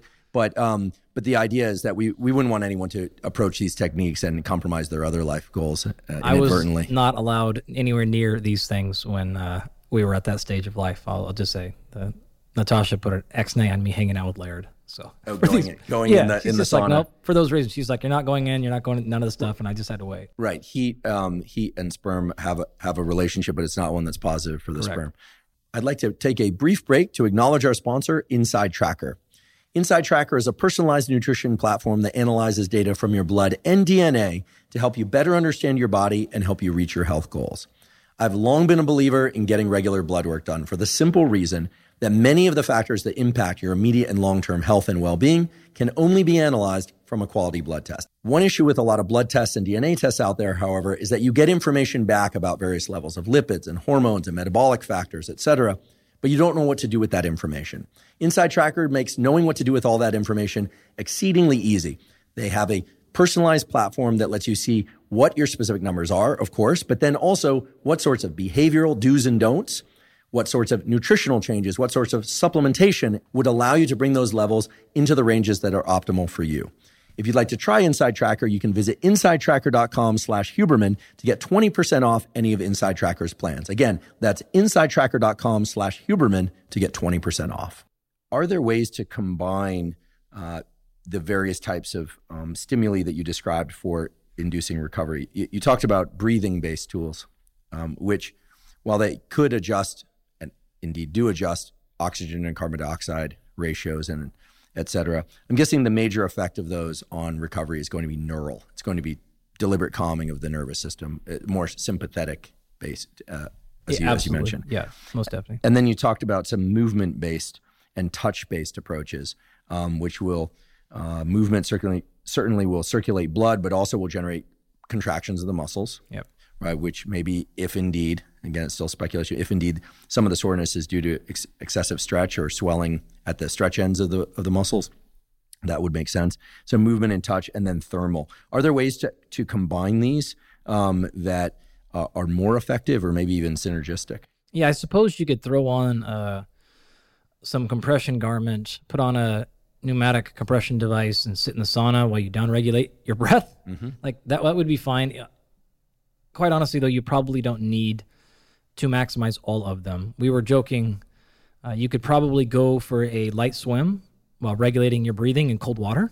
Mm-hmm. You get the compression from the cold water, and you'd be in a good spot. So you can certainly do that. The reality of it is I generally look for some physical approach and then some holistic approach of the breath work, basically. So I want breath and then something else. If you knock those two things out, you're in a good spot. So that could be breath while you're in thermal stress. So just controlling and doing the on-regulation stuff. You have to also remember ice is a stressor.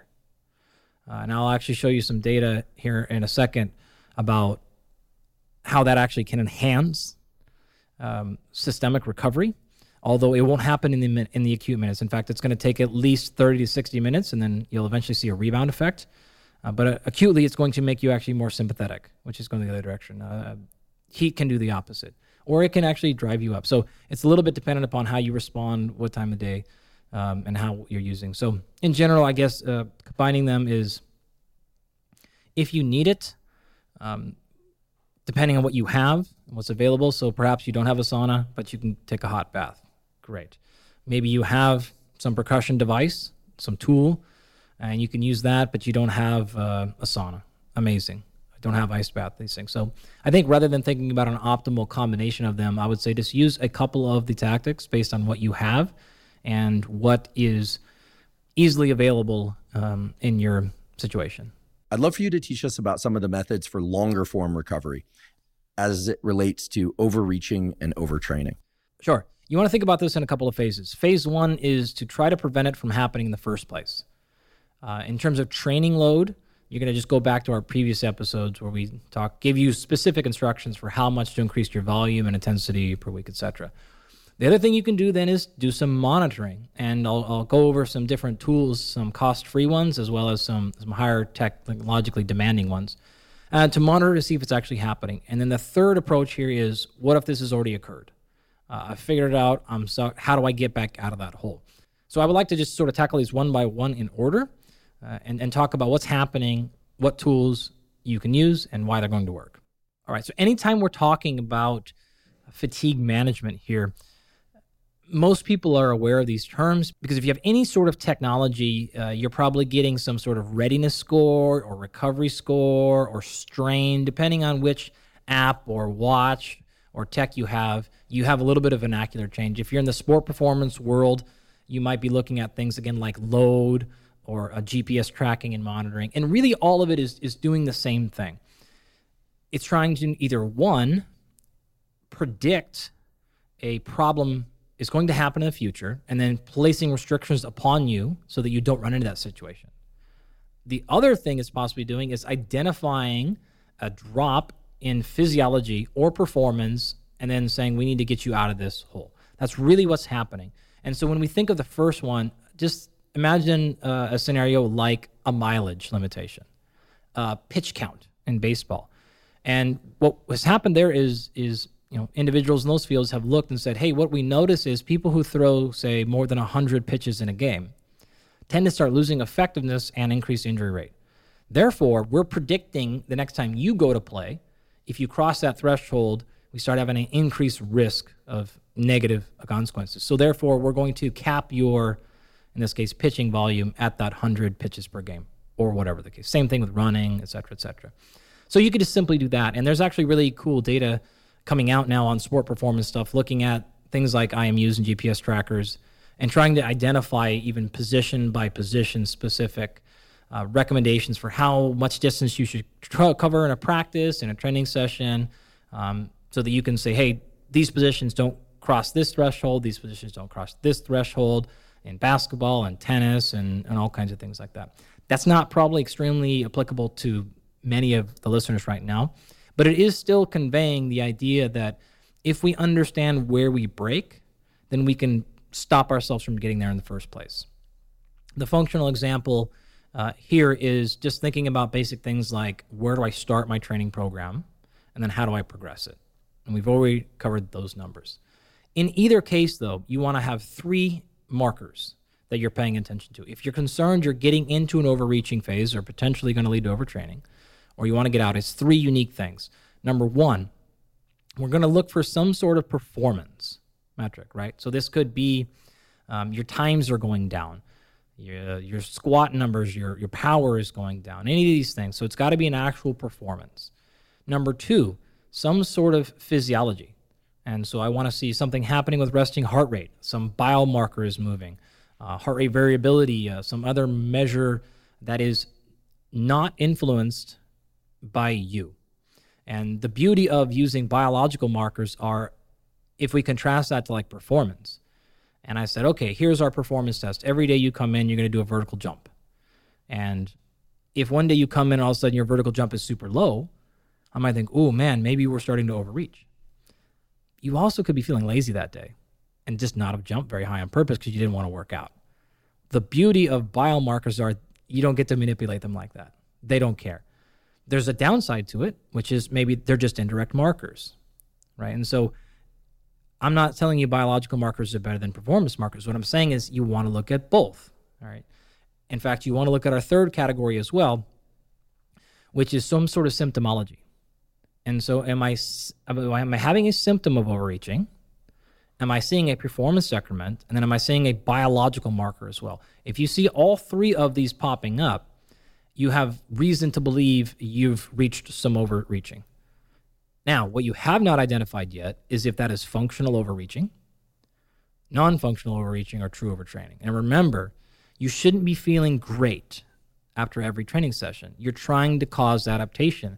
And until you back off, maybe even weeks or months later, to actualize the adaptation and get that super compensation and performance increase, you're going to have to invest a little bit. So you're going to go in the hole. Any sport performance coach is going to look at numbers throughout the year and say, yeah, when we first start training in preparation for the season, we are going to see a drop in performance that day, that week. That's part of the plan though, right? That's the stress you're trying to accumulate. So you want to see all three of those markers. You just want to pay attention to a couple of things. How long are they down for? A day, 3 days, 7 days, 15 days, etc. If you're seeing a performance drop in a day, and I am far away from performance, so the day that I want to peak for, I'm not going to do anything different. If I see 2 days in a row drop performance, I'm not worried. If I see more than probably, in my opinion, 5 days in a row of decrement, then I might start paying attention. If you're in season, though, or close to competition, or whatever that thing means to you, and you see more than a couple of days in a row of dropping, then you might actually want to take some steps to mitigate that. So it really is important you understand, again, what are we trying to do? Are we trying to cause adaptation, or are we trying to cause adaptation? And I have a very specific example of all this we can run through here in a second. And then, of course, a bunch of tools to pull you out of those phases. But that's fundamentally what we're trying to do here. I would encourage you, again, don't be too reactive and responsive to any one measure.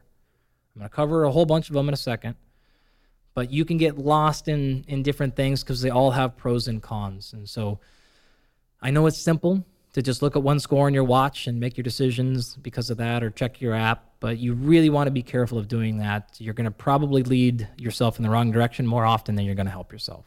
I'm curious as to why when we overreach too much or too often, or we are overtraining, that performance is diminished. Because on the face of it, it's kind of obvious. You're overreaching, you're overtraining, so performance is diminished. But that's completely circular. You hear about things like adrenal fatigue and adrenal burnout. Well, it turns out adrenal burnout doesn't even really exist. Absolutely not. I mean, there is such a thing as adrenal insufficiency syndrome, but of course, these phrases like burnout, adrenal burnout, overtraining, they're thrown around, as much as words like gaslighting and obsessive compulsive, are without any real clinical definition, or there are clinical definitions, but people aren't obeying them when they use the language. I do want to acknowledge, however, what is absolutely true, which is that overreaching too much, too often, overtraining, these can degrade performance. But mechanistically speaking, what's going on? Because I think once we understand what's going on mechanistically, then I think we can all look at tools, whether or not it's breathing, movement, compression, thermal, psychological, motivational, etc., and have a much clearer sense as to what's going to work best and what likely won't work.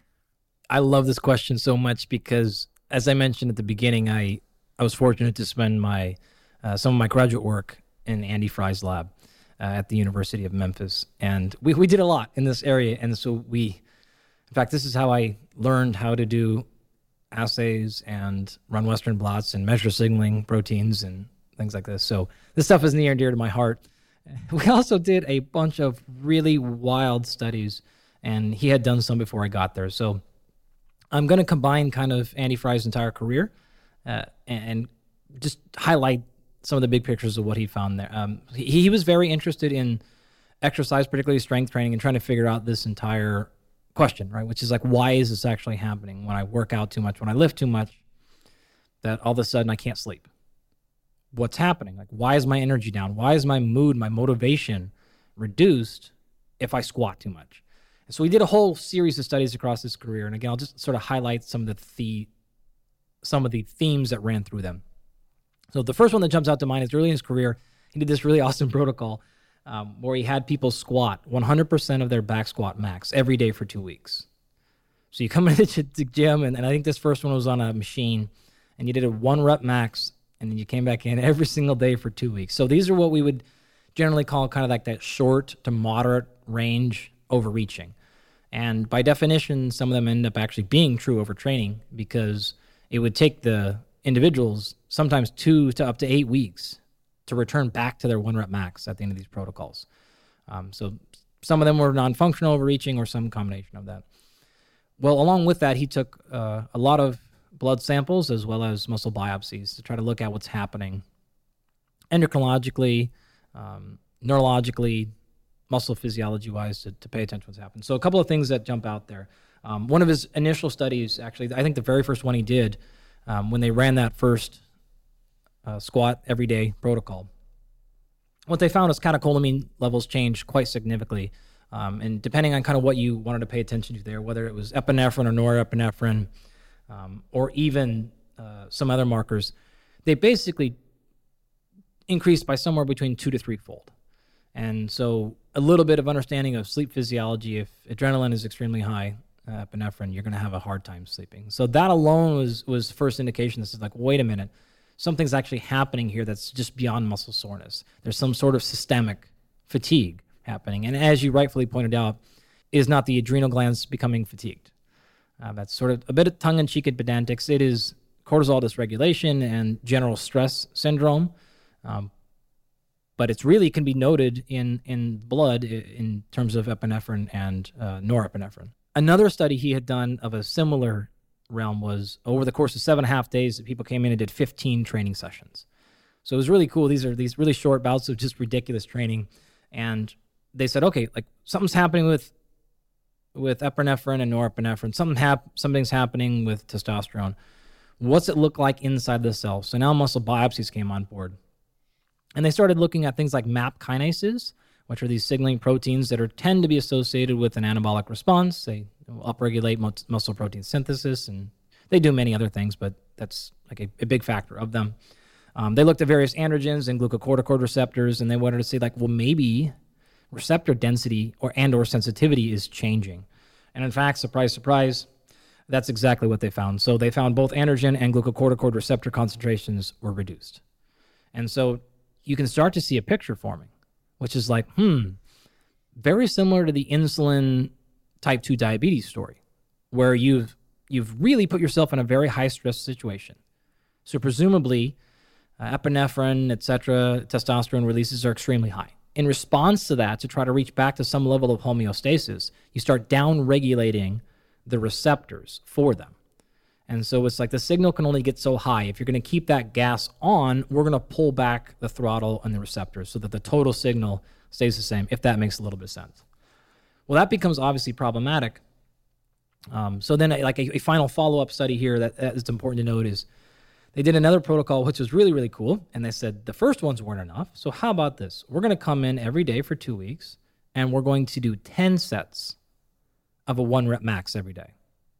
So they were coming in and they would do 10 1 rep maxes every day for 2 weeks. And what's really cool about that study, if they didn't complete any of the repetitions, they had to repeat it until they had 10 successful 1 rep maxes on that given day. Absolutely brutal protocol. I wasn't there at the time. They had finished that right before I got on campus, but I was actually able to be around when they were doing some of the final analyses there of the tissue.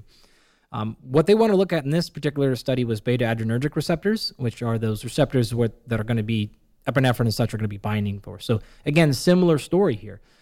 Perhaps are we losing overall sensitivity because of this extreme sympathetic stimulation? Now, actually, thinking back, what would have been pretty cool is if they had another group that did it and then did some down-regulation breathing posts to see if that can ameliorate some of the problems. But of course, this was 20 plus years ago or something like that. So a couple of things that happened is the 1 rep maxes dropped by, I think, around like 8 kilos by the end of the 2 weeks. If I remember right, like the group average was something in the neighborhood of 151 kilos. So these were pretty well-trained individuals. And it went from, I think actually it was about 160 kilos and they dropped to like 152 kilos, something close to that. What was more significant, though, was their power dropped by 35%, which is really, really interesting because if you pay attention to declines in physical performance over time, and I mean that like through aging, what you'll see is people can hold on to muscle mass pretty well. It will go down by about 1% or so after the age of 40. However, strength will go down at like 2 to 4%, and then power by 8 to 10%. And if you look at actually world records across strength sports by age, you'll see that they will decline by age, but not that much. However, if you look at speed sports by age, they fall off the planet. So it's very challenging to preserve fast through time, whether this is fatigue or because of age. And that's really important because that'll then tell you, hey, a little bit of a canary in the coal mine is not necessarily your strength, but your speed. And so a lot of different techniques that we use to measure performance, remember, that's our triad, right? Symptomology, physiology, and performance. You're generally better looking at speed-based performance tests rather than strength-based performance tests to get an earlier indication of potential overreaching or overtraining. So anyways, back to the individual study there. In that same group, again, we had the same problem where it took some of them 2 to 8 weeks to come back. So what they had to do is, I can't remember the exact time frame. I probably should have thought through this, but they had to come back something like every week or every couple of days, even after the study finished, until they got back to their baseline 1 rep max. And some of them, it took them up to 8 weeks before they finally got back. So they probably were in a classic overtraining state at that point, which was done in as little as 2 weeks. And this is also another point that people always ask, like how long does it take? Is this something that has to happen over the course of months? Or like if I were to go do 2 days or this intense training camp for 2 or 3 weeks, could I actually cause overtraining? And the answer is, if it is actually truly enough volume and enough intensity, you probably can do some significant damage in as little as 2 weeks. Probably doesn't happen that often. Most likely you're probably going to be reaching a state of non-functional overreaching, but you may actually be able to put yourself in a position where it might take 3 or 4 weeks or more to get back to baseline after a truly intense. And again, think about this protocol. It's like totally unrealistic for the most part. 10 sets of a 1 rep max squat every day for 2 straight weeks. Some folks, if you're an extremely highly trained weightlifter, you might do something like that when you're very close to, say, world championships. But outside of that really specific scenario, it's a totally absurd training protocol. But that was the point, right? We were trying to ensure that overtraining was met or close. It's similar to when we've actually done, I think 3 studies in the Center for Sport Performance on DOMS, muscle soreness. And in all those cases, you do just like ridiculous leg extension protocols because you're just trying to ensure you cause super soreness. If you don't, then you have nothing to study. So absurd training protocols, but that's the point. So nonetheless, as a result, sure enough, the beta adrenergic receptors were down-regulated by something like 37%. What's probably even more significant, though, was the sensitivity in those receptors was reduced by like 2.5-fold. And so it's like, okay, wait a minute. We're becoming desensitized to the stimuli, and we're also actually now starting to reduce our total concentration. Similar, which is actually an interesting, was a very sneaky smart thing to do, is they looked at nocturnal urinary epinephrine, and guess what? That was also up by like 50%. And 15, so, 1-5? 5-0. 5-0. Yeah. And so now you're seeing this tie-in where it's like, I'm seeing a response at the tissue level.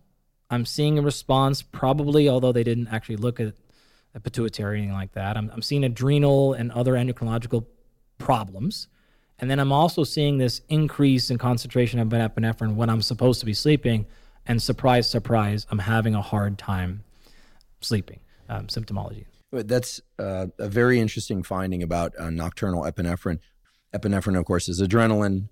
It's released from the adrenals, no surprise there, but also from this brain area called locus ceruleus in the brain. And the brain tends to be called epinephrine, in the body, adrenaline, just to complicate everyone's understanding. But that nomenclature did not come from us, so don't blame us. The point is that rapid eye movement sleep, so-called REM sleep, is more abundant in the second half of the night. We know that the dreams associated with rapid eye movement sleep are more emotionally laden, and that those dreams and those emotional states are actually important for discarding the emotional load of previous days' experiences. it acts as sort of a natural trauma therapy, if you will, because in the normal healthy state, those dreams are associated with an inability to release epinephrine at night. So for me, what you just described, first of all, it's the first time I've ever heard of it, but it ties together something really quite clear from the sleep neuroscience literature, which is that when people are stressed, they tend to get less rapid eye movement sleep. That rapid eye movement sleep normally is associated with low levels of epinephrine. So whether or not it's causal or not isn't clear, but sort of doesn't matter for sake of this discussion. But what I'm wondering, and I suppose one could test for, but maybe observed, is whether or not people who are overtraining too much, overreaching too much, because of this elevated nocturnal epinephrine, diminished REM sleep, whether or not their emotional state is also disrupted. Because one thing we know for sure is if you want to disrupt somebody's emotional state, you deprive them of sleep, and rapid eye movement sleep in particular. The one caveat to that is, for those of you out there that have heard that rapid eye movement sleep deprivation, deliberate rapid eye movement sleep deprivation is a treatment for depression. That is true, but it's coupled with a next night enhanced rapid eye movement sleep. So one of the major takeaways from all of this that I'm realizing is that, no surprise, daytime activities impact nighttime endocrine function, impact quality of sleep, impact daytime activities. Yeah, actually, there's so many fun things I want to do here now. This is actually why measuring eye movement is a very fantastic tool for understanding total stress load. And you can actually differentiate different types of stress. So caffeine use versus alcohol use versus sleep deprivation by actually measuring eye movements. That's actually what we do in our Absolute Rest Sleep company. Is in addition to getting a full PSD sleep study done in your bedroom, you're going to get an eye tracking assessment, which we're going to be able to figure out why you're getting there. So nonetheless, yeah, if you actually look at the classic signs and symptoms of overtraining or overtraining syndrome, it's going to be everything from performance decrements, like we talked about. Resting heart rate is going to increase. You're going to see things like HRV drop by generally 20 or so %. That would be a very large disruption in HRV. Decreased body weight, and then all the stuff, Andrew, you just talked about. So motivation, adherence, appetite, mood, all of this stuff are classically known associations with overtraining. And that's for the exact reasons you're talking about: sleep disturbances and disruptions, wanting to train, motivation, all of this stuff goes part and parcel with non-functional overreaching and or overtraining. You can actually tie this back in a little bit more to some other biomarkers, and this is great because this is the stuff we look for. This is the physiology stuff we look for. You've probably talked about SHBG before, which is a sex hormone binding globulin. So it's this protein that'll float in your body that's going to bind up sex hormones, in particular testosterone. So what happens with overtraining is you can actually take this serially, like week by week, and you can actually see this number rise. And so if you see this, like say you're using a service like Inside Tracker and you're getting your blood measured every so often, and you see this number start ticking up, this is actually associated with that because what's actually happening is it's binding up all your free testosterone. And that's just leading back to the circle we're talking about. And you can actually see the same thing happen with calorie restriction, just not eating enough calories. But in this particular case, because it actually happens in both scenarios, you know it's not an issue simply of being under-caloried. It's clearly an issue of the training load being too high. So just to give another little tool, there's I can get the link for it, but there's a website that was created by, I forget which journal. Oh, I'm slipping, but I'll get it to you. You can link it up, where you can actually go in and plug in a number of values from blood chemistry. So if you got your blood work done, and you can plug in your pre-number and your post number. So say you got it done, and then maybe 10 weeks later, you got it done again, and you're wondering, and you notice, hey, my free testosterone's down, or my SHBG is up. Is it actually a meaningful number? And it will actually tell you whether or not the change pre to post is physiologically meaningful or not, or just within the error margin of the measure. And you can actually change, like right there on the website, you can change your confidence interval. So it's really, really cool if you just have your own blood and you want to know, like, hey, I had any level this year, and now it's here, over there. It's just a totally free resource, created, gone through peer review, all that stuff, and I'll give you the link to that. So that's a pretty cool measure. In addition to that, like probably one of the more powerful and easy metrics biologically is to take your cortisol and DHEA ratio. So this is known to be associated with a lot of things. You want to be really careful. You don't want this number to be too high or too low. Something like 0.09 is about and it's cortisol to DHEA.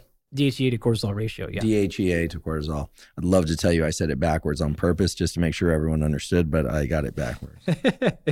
Yeah, I mean, this ratio has been associated with so many things. You do have to be careful with association, right? Not being causation, but everything from risk of infections to metabolic health and like other disease states, as well as more what we're talking about, which is, hey, am I getting sort of cortisol dysregulation, which is what a lot of folks would call, again, adrenal fatigue. No, that's not really what's happening. But if adrenaline and epinephrine are off and testosterone, cortisol is going to be along the right. And so you can also look at things like testosterone to cortisol ratios. So there's a lot of things you can glean here to give you some insights into where you're going. If that ratio is too high, that's going to be associated with metabolic syndrome and a bunch of other stuff. If it's too low, that's going to be associated with a lot of cognitive problems like aggression and mood and a bunch of things like that. So again, you want to keep it right around that 0.09 ratio. And most of the time, actually, in some blood chemistry stuff, you'll get a report of that, or you can calculate it pretty quickly. I'm sure we'll get into this in the episode that comes next on nutrition and supplementation. Totally. What about compounds that lower cortisol, such as ashwagandha? Yeah. I can see now, based on the logic you're spelling out, that during phases of a lot of intense overreaching or frequent overreaching, given that those compounds can indeed lower cortisol, rhodiola rosacea. Rhodiola rosacea. Fun word to say. 2 words, but the first one more fun to say. Rhodiola rosacea. Rhodiola rosacea, folks. And ashwagandha. I've been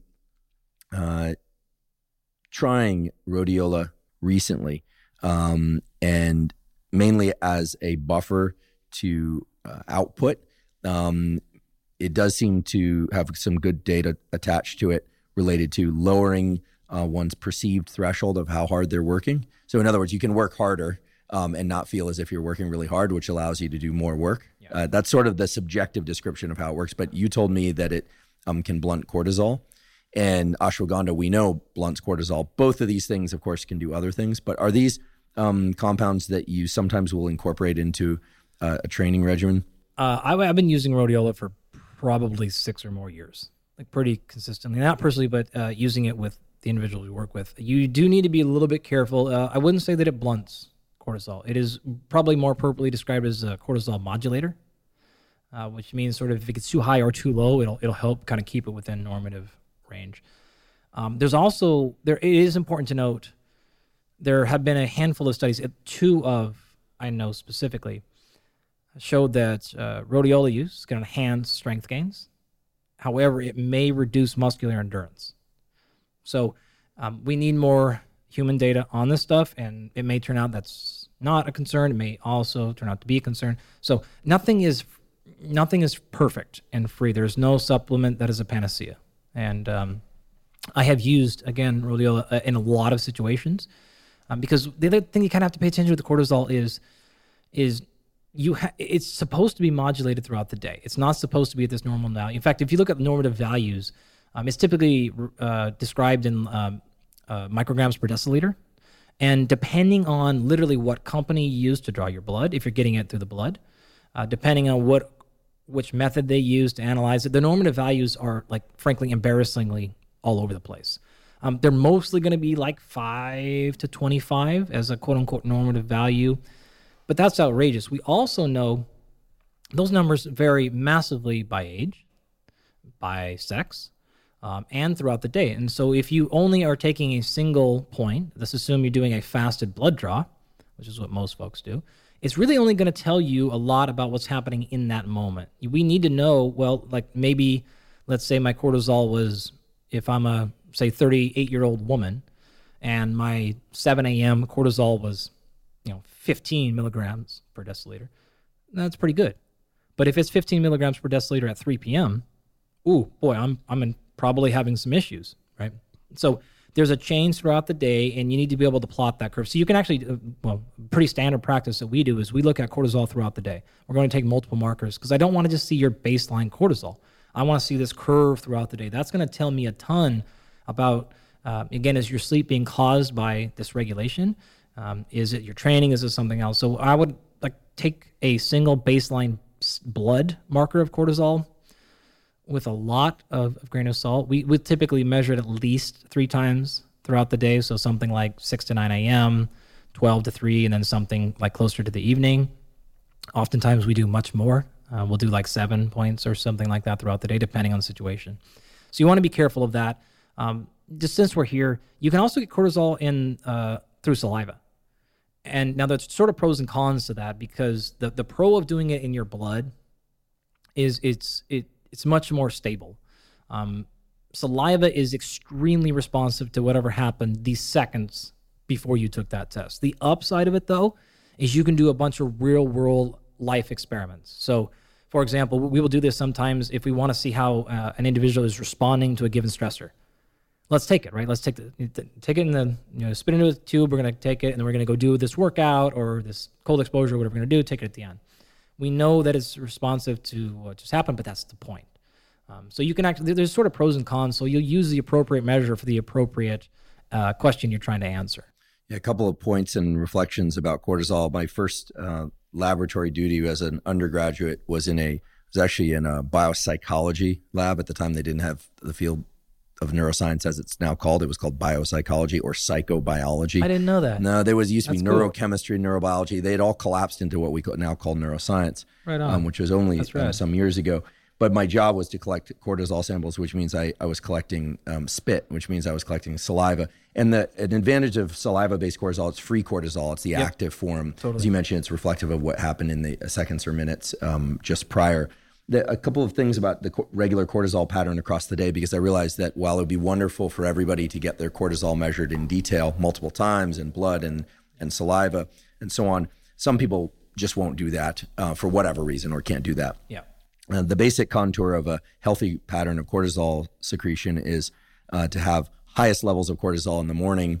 It is actually part of the mechanism that's associated with waking you up. Viewing bright light, ideally from sunlight, but other forms of bright light early in the day, actually can lead to a 50% increase in that cortisol spike, which is a good thing. People hear elevated cortisol, no. But this sets in motion a cascade of things related to enhanced mood and alertness, immune system function, et cetera. What I think it can be useful for people to understand is that many things will spike cortisol throughout the day: stress, cold water, exercise. But the idea is that it comes down to baseline or near baseline rather quickly. One of the worst situations, as you pointed out, is when the highest level of cortisol is consistently shifted to the afternoon period. In fact, that's a pretty reliable signature of certain forms of depression. This is work by my colleague David Spiegel at Stanford Psychiatry and the great Robert Sapolsky of Why Zebras Don't Get Ulcers, Behave, et cetera, and Fame. Lots of popular books there. I think that if people are trying to regulate their cortisol and they just understand that basic contour, that the baseline should be, rise pretty quickly after one rises in the morning. So it's easy to remember: rise out of bed and rise cortisol with light, bright light, with exercise, with caffeine. These things will all increase cortisol. And then across the day, it's normal for cortisol to spike, but then to use some of the downregulation methods that you described, in particular the breathing methods. And exercise itself, as the case may be. But then to really pay attention to how much psychological and physical stress is occurring in the 6 hours or so, or 8 hours prior to sleep. Does that seem like a good sort of broad contour of how to have a healthy pattern of cortisol release? Because you actually want the cortisol to reduce inflammation and initiate or participate in the recovery process. You will not see any progress from exercise training without a large spike in cortisol. It is critically important when we think of phrases like cortisol, inflammation, stress. This is not bad. Right? Physiology is not personified. Right? There things don't hate you in the body. Right? It's not good and bad. They just are. The more you try to suppress cortisol, the more you suppress adaptation. What you want is exactly what you mentioned: large spikes, met with large, quick recovery. And you want to do that throughout the day and get that hormetic stressor. So going back to your ashwagandha and rhodiola issue, I think it would be very short-sighted for people to do that as this is a prophylactic. Okay, because if you blunt cortisol, you're going to cause immunosuppressant, especially early in the day. Totally. Taking ashwagandha before going to train is counterproductive. Yeah, we do not this is not a baseline part of our foundational package, right? If you go look at the athlete foundations or the athlete resilience protocols that put together, you're not going to see these things in there for that specific reason. Any form of cortisol regulation needs to be done strategically. If you are excessively high and we're bringing you back down to normative values at the right time, then great. If you're normal, though, then taking you down lower than that is actually problematic. The same thing is actually true, since we're here, for oxidative stress, for inflammation, antioxidant use. We mentioned, I think, earlier about taking vitamin C and vitamin E post-exercise will actually blunt adaptations, or at least it has the potential to do so. Same thing, right? If you're modulating this response just because, and you have not done so because of actually biological testing that indicated you needed to do such, then you actually may be making things worse. And so we see this constantly with people who take a number of supplements and substances for sleep, and then they wake up the next morning groggy, and your cortisol suppressed. Okay, great. So then they take something for stimulation, and then the rest of the day they're trying to reduce, and then you're in this nasty cycle. Instead of just getting out of the way and letting cortisol do what it's supposed to do, and then making sure, again, you're teaching it. So this is actually a coachable response. You can coach your own body to go down in the later part of the day and go up in the earlier part of the day. You want to make sure that you are driving that train with intent. And so, again, to reiterate, if you don't need that, you shouldn't do it, right? If you don't need to lower cortisol, you shouldn't walk around doing it. You're just going to suppress the state even far. And this is what's needed. This is needed for anabolic responses. So you're not going to grow muscle if cortisol is not spiked. It's going to compromise it, rather. So you want to be intentional with these practices, especially in the form of supplementation. Be very, very intentional. I've heard it said that carbohydrates, in particular starchy carbohydrates, definitely can inhibit cortisol. Definitely. And this could be through the tryptophan amino acid related pathway that ratchets up to serotonin release, probably some other things too. I mean, the idea that carbohydrates just stimulate serotonin is a little bit overly simplistic. No, there's cellular mechanisms, AMPK going up and immediately turning on there. Yeah. Right. So, I think we've all experienced this. We're stressed. We doesn't necessarily even have to be highly processed, fatty carbohydrates, like potato chips and potato chips and dip, or these kinds of things. It can also be a bowl of rice, a bowl of oatmeal, a bowl of pasta, which here I'm not trying to demonize carbohydrates. I do ingest carbohydrates, minimally or non-processed carbohydrates, most of the time, but not all the time.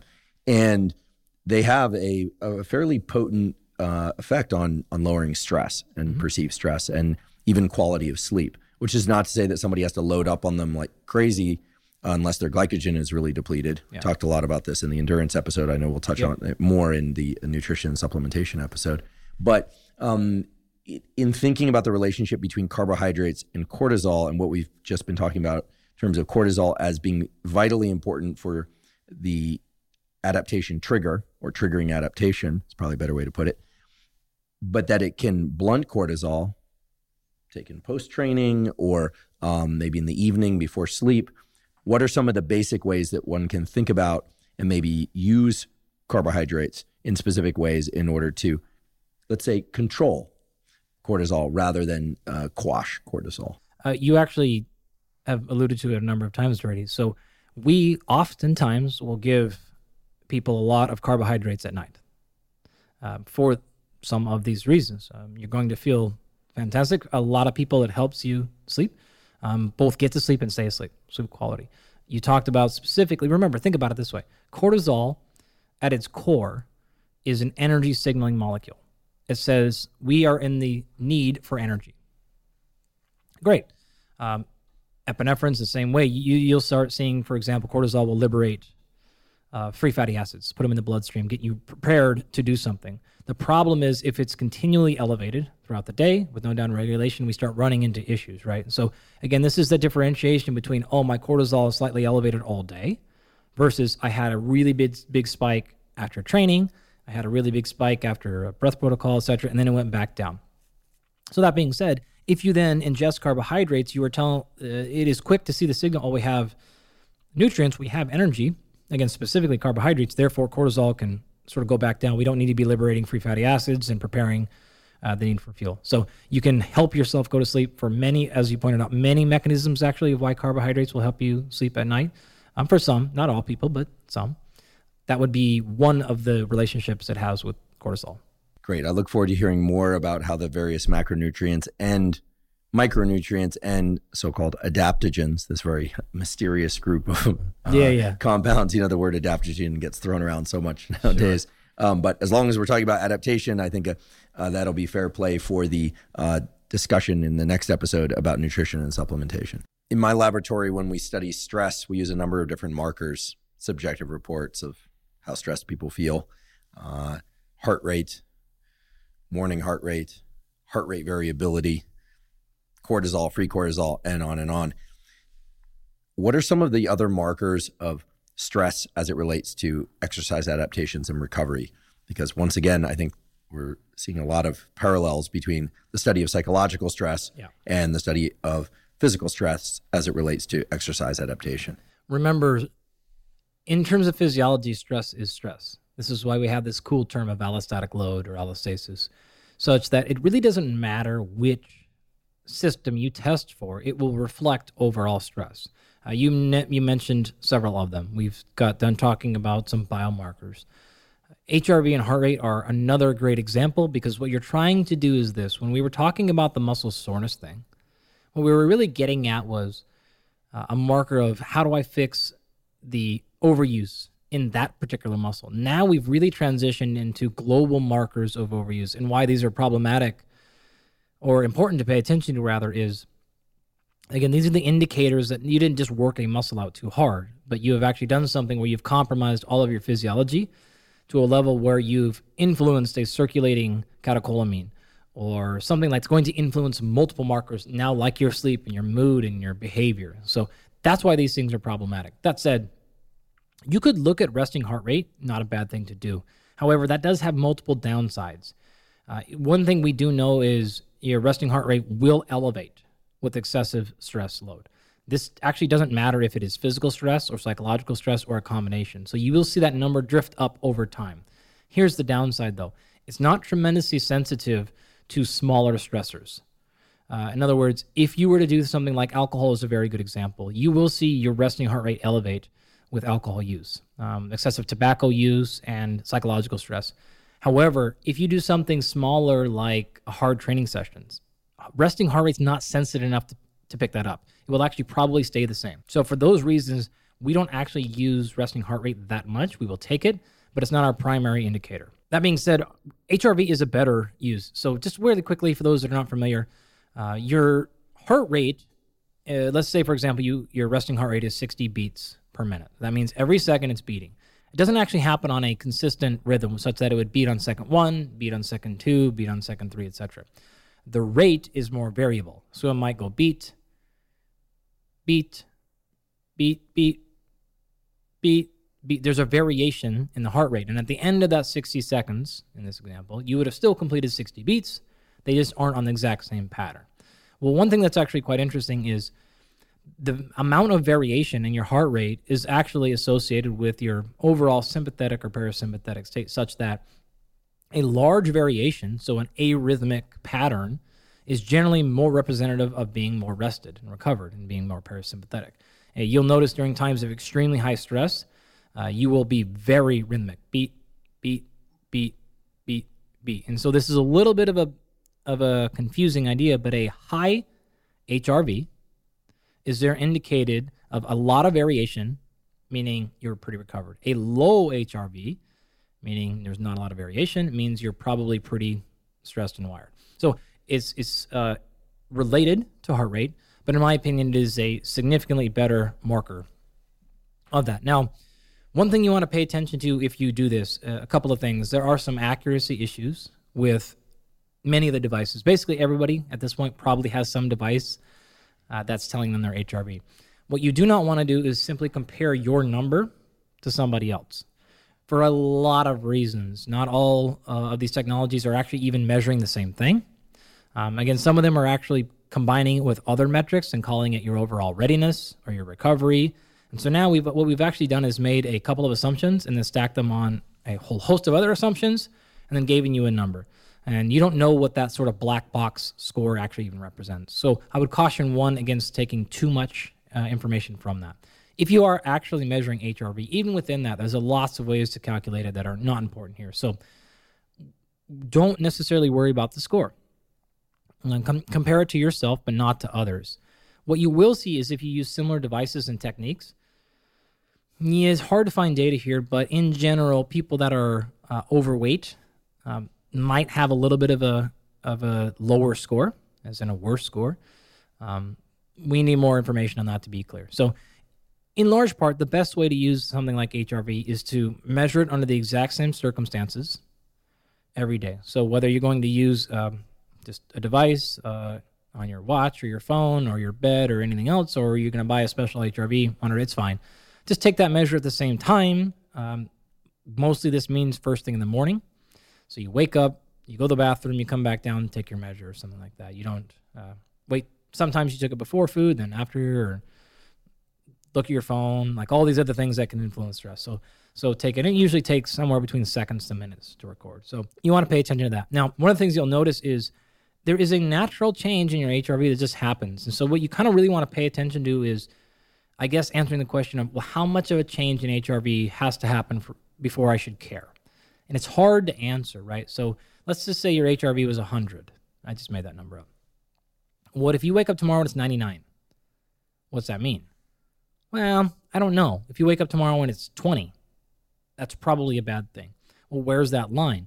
It's hard. One thing I would recommend doing is taking your HRV for at least a month before you start using that value to make any changes. And you recommend taking it first thing in the morning? Yep. Always at roughly the same time? Basically, under the same circumstances. It doesn't have to be technically in the morning, but because your day will change on most days, what you get into, that's the most stable thing in your life. So I would take it then, and I would collect it for at least a month, maybe even 6 weeks, and then give yourself basically a running average. So what we quite honestly do is we will actually track it for forever, and then what we always look at is, what does it look like today relative to the last week on average, and then what does that look like to our historical average?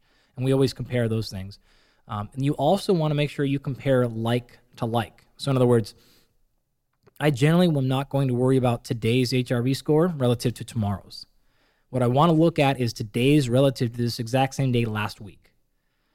Not for athletes, but for non-athletes. This is very important. So imagine, don't worry about the difference between HRV score on Monday compared to Tuesday. Pay attention to Monday compared to last Monday and the Monday before that. That's because you typically have the same sort of weekly schedule. And what you don't want to do is say, look at Monday's HRV score, which is a reflection of what happened Sunday, and compare that to Tuesday's, which is actually a reflection of what happened Monday. You probably didn't do the same stressors on Sunday as Monday, so you're not actually comparing the same thing. But if you have a general weekly schedule, you're likely to compare this Monday's relative to last Monday's because they're both comparing what happened on the previous day. So did that sort of distinction make sense? Absolutely. I do the same thing with body weight, by the way, if you're trying to track body mass gain or fat loss or something. Compare like to like. You can look at the daily changes, but you need to pay attention to what that normal distribution is. So if you kind of do that, Monday to Monday thing, that'll give you a rough area of saying, okay, my normal weekly variation is, say, 5. So my average is 100, but I will fluctuate between 95 to 105. That's my standard deviation, is sort of a science dorks would call that. If you start changing more than 5% outside of your normal standard deviation, then I'm going to start paying attention a little bit. And I'm going to actually run a little bit of an algorithm on this one. And so here is my thinking process when I get HRV, really any metric, but HRV is the example we're using. First step, did I collect good data? And by that I mean, again, did I measure it the same way I measured every single day, or did I get up and look at my phone first and I realized, oh crap, I forgot to take my HRV, and then I went back and got there. So say I had a 15% derivation from my normal number, and then I realized, oh yeah, that's right, I was up super late last night doing whatever. Okay, great. I'm going to consider that bad data. You didn't get it. If it's bad data, then I'm not doing anything. Ignore. It's bad data. You throw it out. You don't use it. If you decide, for the most part, let's assume it was good data. Okay, great. Then I'm going on to my next question, which is it acute? In other words, is it just today, right? Or is it chronic? In other words, is this pattern been happening for more than 5 days? Or at least 3 out of the last 4, or something like that. 3 minimum is what I like. Honestly, I generally look at 5 or more days. That's a very big distinction. If it is something that just happened today, then the next question I'm going to ask myself is, am I in that adaptation phase? Am I trying to be in a phase where I'm trying to cause an insult to the body that it needs to respond with? If that is the case, I'm just going to ignore it, right? In fact, it's almost sometimes a good sign. Hey, we are stressing the body, and it is stressed. What we're doing is working. Amazing. In fact, if you don't see that, it's sort of like, maybe we're not doing enough to push the pace. All right, so we're great. If the answer is no, we're in a peaking phase, then we're actually going to use what I call acute state shifters. So this is a whole host of little tricks that I have that can change HRV or any recovery metric within seconds. Again, these are not chronic fixes. This is just, I'm having a bad day today. I feel like crap. Can I make myself feel better right now? And so I kind of call these parlor tricks a lot of the times. And there's a 1,000 of them. We are certainly not going to go over them, but I'll give you some examples. You can pull out, first of all, physical movement will do it. You'd be stunned how just doing some yoga, moving around, doing some jumping jacks, starting your workout. I mean, you've probably experienced this. It's sort of cliche in our world at this point, but if you ever do any serious lifting over a serious amount of time, there will be days in which you walk into the gym and you feel awful. And somehow that day you set a lifetime PR. Yeah, that's a strange phenomena. Yeah. I've experienced that more than a few times. Right. It's rare. The inverse is rare, however. You feel great. You have a horrible workout. It happens. Yeah. And it can happen for any number of different reasons. But yeah, I think the former, when one isn't feeling very good and then somehow it's a terrific workout, does set a kind of a seed of doubt as to how good our subjective assessments really are, which I guess is why we were talking about objective assessments like HRV. And remember, if it's a single day here, you can even do hard training. People sort of have this idea like, well, if you get up and your recovery score's down, do a lighter day. That's probably, I'm probably never making that choice, to be honest. Not in this situation. Remember, this is one bad day, and we are in a phase of even trying to improve performance right now. Like, we're probably still training hard. You will, again, often see, I felt terrible, then I trained super hard, and it totally changed my day around. This all can happen. So exercise is my first love here. Absolutely breathing, any sort of upregulation breathing. So we talked a lot about downregulation breathing. Just do the opposite, right? And so this is when hyperventilation strategies can work. Instead of accentuating the exhale, you accentuate the inhale, or you restrict the exhales. This is working in the exact opposite situation. You can also play this is where things like music, motivational quotes. If you're the type that follows people on Instagram that motivate you or can work with these things. Coaching tactics. These can be things like finding out or talking about that person's why. You sort of shared something a mantra you use when you're training hard to keep you go better. I'm not going to ask you to share that now, but some people have this sometimes, right? Or you may have this conversation with your athlete. We call this finding out your why, right? So finding out like, why are you really here? What are we doing here? And a lot of times you'll hear things like, it's because I grew up poor and I don't ever want to be poor again. Okay, great. Or this is for my children, or like any number of things. And you can pull that out on these days. You need to be really careful. This is why I call these parlor tricks, because when you play that card too often, it starts to lose effect, right? And you can only dig to a hole so often before it's sort of like the same thing is with music, right? If every time you go to the weight room, it's blasting death metal at level 10, well, eventually it's no longer motivating, right? It's no longer helpful. So you want to deploy these things strategically. Yeah, the phrase that comes to mind is signal to noise. The nervous system, especially the dopamine system and the adrenaline system, which are a part of this larger system called the catecholamine system. So that's dopamine, epinephrine, norepinephrine. The get up and go, focus on external goals, movement associated, and on and on. That system responds best to high signal relative to noise. So if you're, as you point out, listening to music every time, drinking a ton of caffeine, energy drinks, pre-workout, nootropics, and then stacking all those things. Sometimes refer to this as dopamine stacking, informally referred to as dopamine stacking. You're doing all those things, and then first of all, you're wondering why later that afternoon or the next day you're feeling like you're under a cloud. Well, it's obvious your catecholamine system crashed. Yep. But it's also that you don't necessarily become dependent on it. It's just that you start to wonder whether or not you have the internal mechanisms and motivation to train without those things. And so one tends to use them more and more, and then they have a diminishing effect over time. The rule that I've been sort of applying has been I never do 2 workouts in a row where I'm stacking in stimulants, loud music, and any kind of sort of high potency inspiration. However, every set in the gym or when I run, I really try and be diligent about form and attention to what I'm doing. The one exception would be the long duration endurance work. Part of the reason I do that work is to let my mind go into states of drifting. I'm not trying to think in complete sentences or even close to it. Just let my brain kind of idle at a low hum. And for that reason, generally listen to something that's more of a story, or don't listen to anything at all and just let my thoughts kind of spool through. Anyway, I don't want to take us too far off track, but I think this idea of signal to noise will resonate with the engineers out there. But since most people are likely not engineers, it is the way that the nervous system works, evidenced by the fact that whatever area of your body right now is in contact with a chair or any other surface that's been in contact with for more than a few seconds, you forget that it's in contact with it because there's low signal to noise at that point. A similar note, you actually mentioned stimulants basically there, whether you're talking caffeine or any other stimulant, any other cortisol modulators or adaptogens, any of these things fall in the category. If you're not using them consistently and you're having a rough day and all of a sudden you throw down 200 milligrams of caffeine, it's going to change real fast, the equation. That's strong performance enhancing effect. Yeah, absolutely. And for these reasons, right?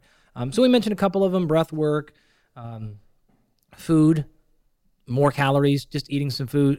Sometimes we'll give people like what we call comfort foods. Mm-hmm. So this is just like, hey, you're from Georgia and we know you love grits, so we're having grits for breakfast. Oh, my great! Like just something to change your mood, acute state shifters, to alter it. The other couple of tricks here are light. So if we know that maybe say multiple people are struggling that day, maybe we'll put on the lights extra bright. We'll bring in some extra things and just get it more light in there. And that doesn't even count actually going outside and seeing the sun, but perhaps we'll do that. And then other little tricks that I've learned over the years is one particular thing I love is literally drawing a physical line on the ground. And you look at that line and you say, like, I'm going to train today and I'm going to accomplish this effort. I'm not going to walk past this line and into that training space until I'm ready to give that effort. And that may take a minute or 10 or whatever. But it's the physical barrier is very important to saying, like, I'm not just going to get through it. I'm going to actually perform the way I want to perform, or I'm not going to do it, and I'm not going to cross this line until I'm ready to make that happen. I really like that tool. It also brings to mind the importance of at least thinking about how your relationship with your phone during training can perhaps help, but also impede workout motivation and performance. In an earlier episode, you mentioned that if people are using their phone to play music during their workout, that they establish the complete playlist prior to initiating the workout and then not deviate from that playlist, as opposed to changing it in the middle, because there's just too much of an impulse to also check social media, check email, check text messages. I mean, the way I think about the phone actually is it's a bunch of little brain areas. It's got a memory system for you. It's got lookup tables. It's got websites to look things up on the internet. It's got photos. I mean, it is so rich with sensory data, and it's so closely linked to our own brain architecture. The algorithms are designed for those to be that way, that I always think about it as bringing in a second person with me. But that person is my twin that has severe attention issues. And for those that already have attention issues, just think about this as a twin that would then compound you by tapping on your shoulder, talking to you all the time, interrupting you. Somebody that you like a lot, but that frankly is a little bit irritating in that they're interrupting your ability to really show up, and also your ability to show up for them. So I started to think about the phone as an entire individual, and that it represents me, and certainly not the better version of me. Exactly. You actually mentioned something else that we'll use occasionally, which what we call brain games or puzzles. Whether this is a crossword puzzle or something where you actually lose your thought of self for a second, and your brain gets engaged in a task that you weren't regretting or even thinking about. These can be stupid little games. It could be little challenges, especially if you're in like a group or a team setting. All right, like we're going to play one round of dodgeball, or we're going to play one round of thumb wars. So you do encourage this? Yeah. I see. So you would play like a thing instead of warming up. It's like, all right, get in, everyone get going. We're going to, get your foam roller, your dime, or whatever thing. It's just like, all right, everyone line up, and we're going to play thumb wars to see who wins, right? Just like whatever, right? And all of a sudden you've snapped into a new mental shift, or literally playing brain games, playing Tetris on your phone, like any of these things can work in this acute setting. Can I ask you a question that's not directly related to recovery per se, but I think it's worth mentioning or asking about rather, which is the use of mirrors or no mirrors while training. The experience of seeing oneself and observing one's form in the mirror, I suppose, has some utility. You can get some sense of progress that you might trigger. Here I'm almost specifically referring to resistance training. I suppose it could be cardio if you're running on a treadmill or pushing a sled or something. But you can see form. You can get a sense of what your face looks like when you grimace. But in all seriousness, you are without question a person, not you, Andy, but one is in a less interoceptive mode when looking at themselves in the mirror. So the exteroception, perception of things beyond the confines of our skin, even if it's a picture of us. Interoception, perception of everything from the skin inward. And so if we're looking at ourselves, we're diverting some allocation of our attention. Let's say there's 100, these are arbitrary units, and you can put 50% of your attention on the feeling in your body or the muscles you're training, and 50% on how it appears in the mirror. Or it could be 100% on the mirror or 100% internally, which you best accomplish probably by closing your eyes. Mm-hmm. So obviously there are constraints here, certain movements you wouldn't want to close your eyes, et cetera. In general, what are your thoughts on mirrors or no mirrors for resistance training specifically? It depends on the metric that you find most important. And what I mean by this is if you're training for, say, muscle hypertrophy, there's emerging evidence that suggests actually looking at yourself in the mirror and even flexing in between sets can actually be advantageous, or it can augment muscle gains. Oh my, there's support for all the mirror flexors. Absolutely. Not making fun of you. I just it is sort of interesting to be on the observing side of that. But hey, listen, results are what people are after. Yeah. Having said that, if you're trying to enhance movement learning, then it may be detrimental. So if you're doing an exercise that is explosive and fast, it's probably not the best thing to be looking into a mirror. If you were to walk into any Olympic weightlifting arena and you had any thoughts of using a mirror, you would probably run out of the gym very, very quickly. You can't see yourself in time to make an adjustment with the movement that's happening that fast. And also will do exactly what you mentioned, which is it will remove your ability to understand and feel the movement. And so this is a big component to using technology for exercise at all, is you have to make sure that the end point is you understanding you and your physiology more, not less. When you outsource learning to technology, and in this case, even if the technology is the mirror, you remove your ability to gain and truly understand that learning process. So you need to be very, very careful whether you're using a mirror or whether you're using any number of apps where you can record, say, a movement and then watch it afterwards, and it will give you a breakdown if your hand was in the right spot or foot was in the right spot. These are all great. But you need to then take the next step, which is to say, I need to be able to feel that position. All right. So in the case of performance, if you can imagine trying to learn a new technique, say running technique, and you have to be able to watch yourself in the mirror to understand your stride in the right position. If you don't take the next step of saying, okay, now I don't have to look in the mirror and I can feel when I'm getting out of rhythm or whatever the case is, then you'll never be able to actually then use that in your race. And so it's very, very important that people, again, pay attention to what is the dependent variable that you're actually interested in doing. And if you're trying to get better at something, the tech is okay as a starting place. It just cannot be the finishing place. Thank you for those reflections. I'm curious as to what happens or what one should do if their HRV is reduced for maybe 3 or 4 or more days in a row. Absolutely. The next question that I'm going to ask is, am I in that adaptation phase? If so, I'm going to still ignore it, just like I did if it was a single bad day. But I'm going to start watching it very carefully. I may actually now introduce some other tests. So I may use a performance test. We may look at something else, maybe ask questions, maybe have some communication either with myself or somebody else. So I'm going to start paying more attention, but I'm still really not going to take much action until that crosses more than 7 days of consistent problems. If it does do that, or we're in a peaking phase, then I'm going to go to another set of solutions that are truly going to pull me out of the hole rather than just be those acute state shifters. These are more what I call chronic state shifters. Now, some of these are actually very similar to the ones we've used before. For example, thermal stress.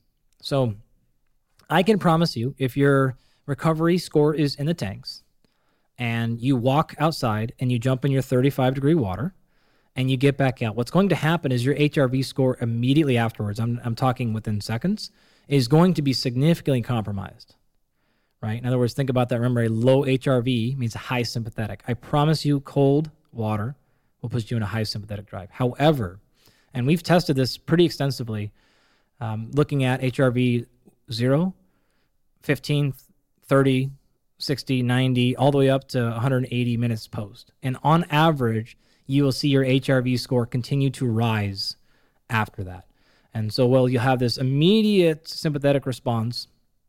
You will immediately then respond, about 30 minutes on most people. Depends on the person, though. And that score will be improved for several hours afterwards. So heat can kind of have a similar effect. That actually, again, it's sort of an acute fix. But over time, as we've described earlier, that can also have a little bit of a chronic effect. We can also then get into areas like sleep. And so now we're going to start playing and exploring why are you sleeping poor as well? Or was your sleep score fine, but your HRV was low? That's a little bit of a different answer. If your sleep is getting compromised, then we're going to start going into and making sure we're improving our sleep. In terms of like brain stuff, instead of maybe playing a game or having music or some of those other tricks, those aren't going to really have a chronic effect. But you can do things like work on social connection. That's actually been shown to improve recovery over time.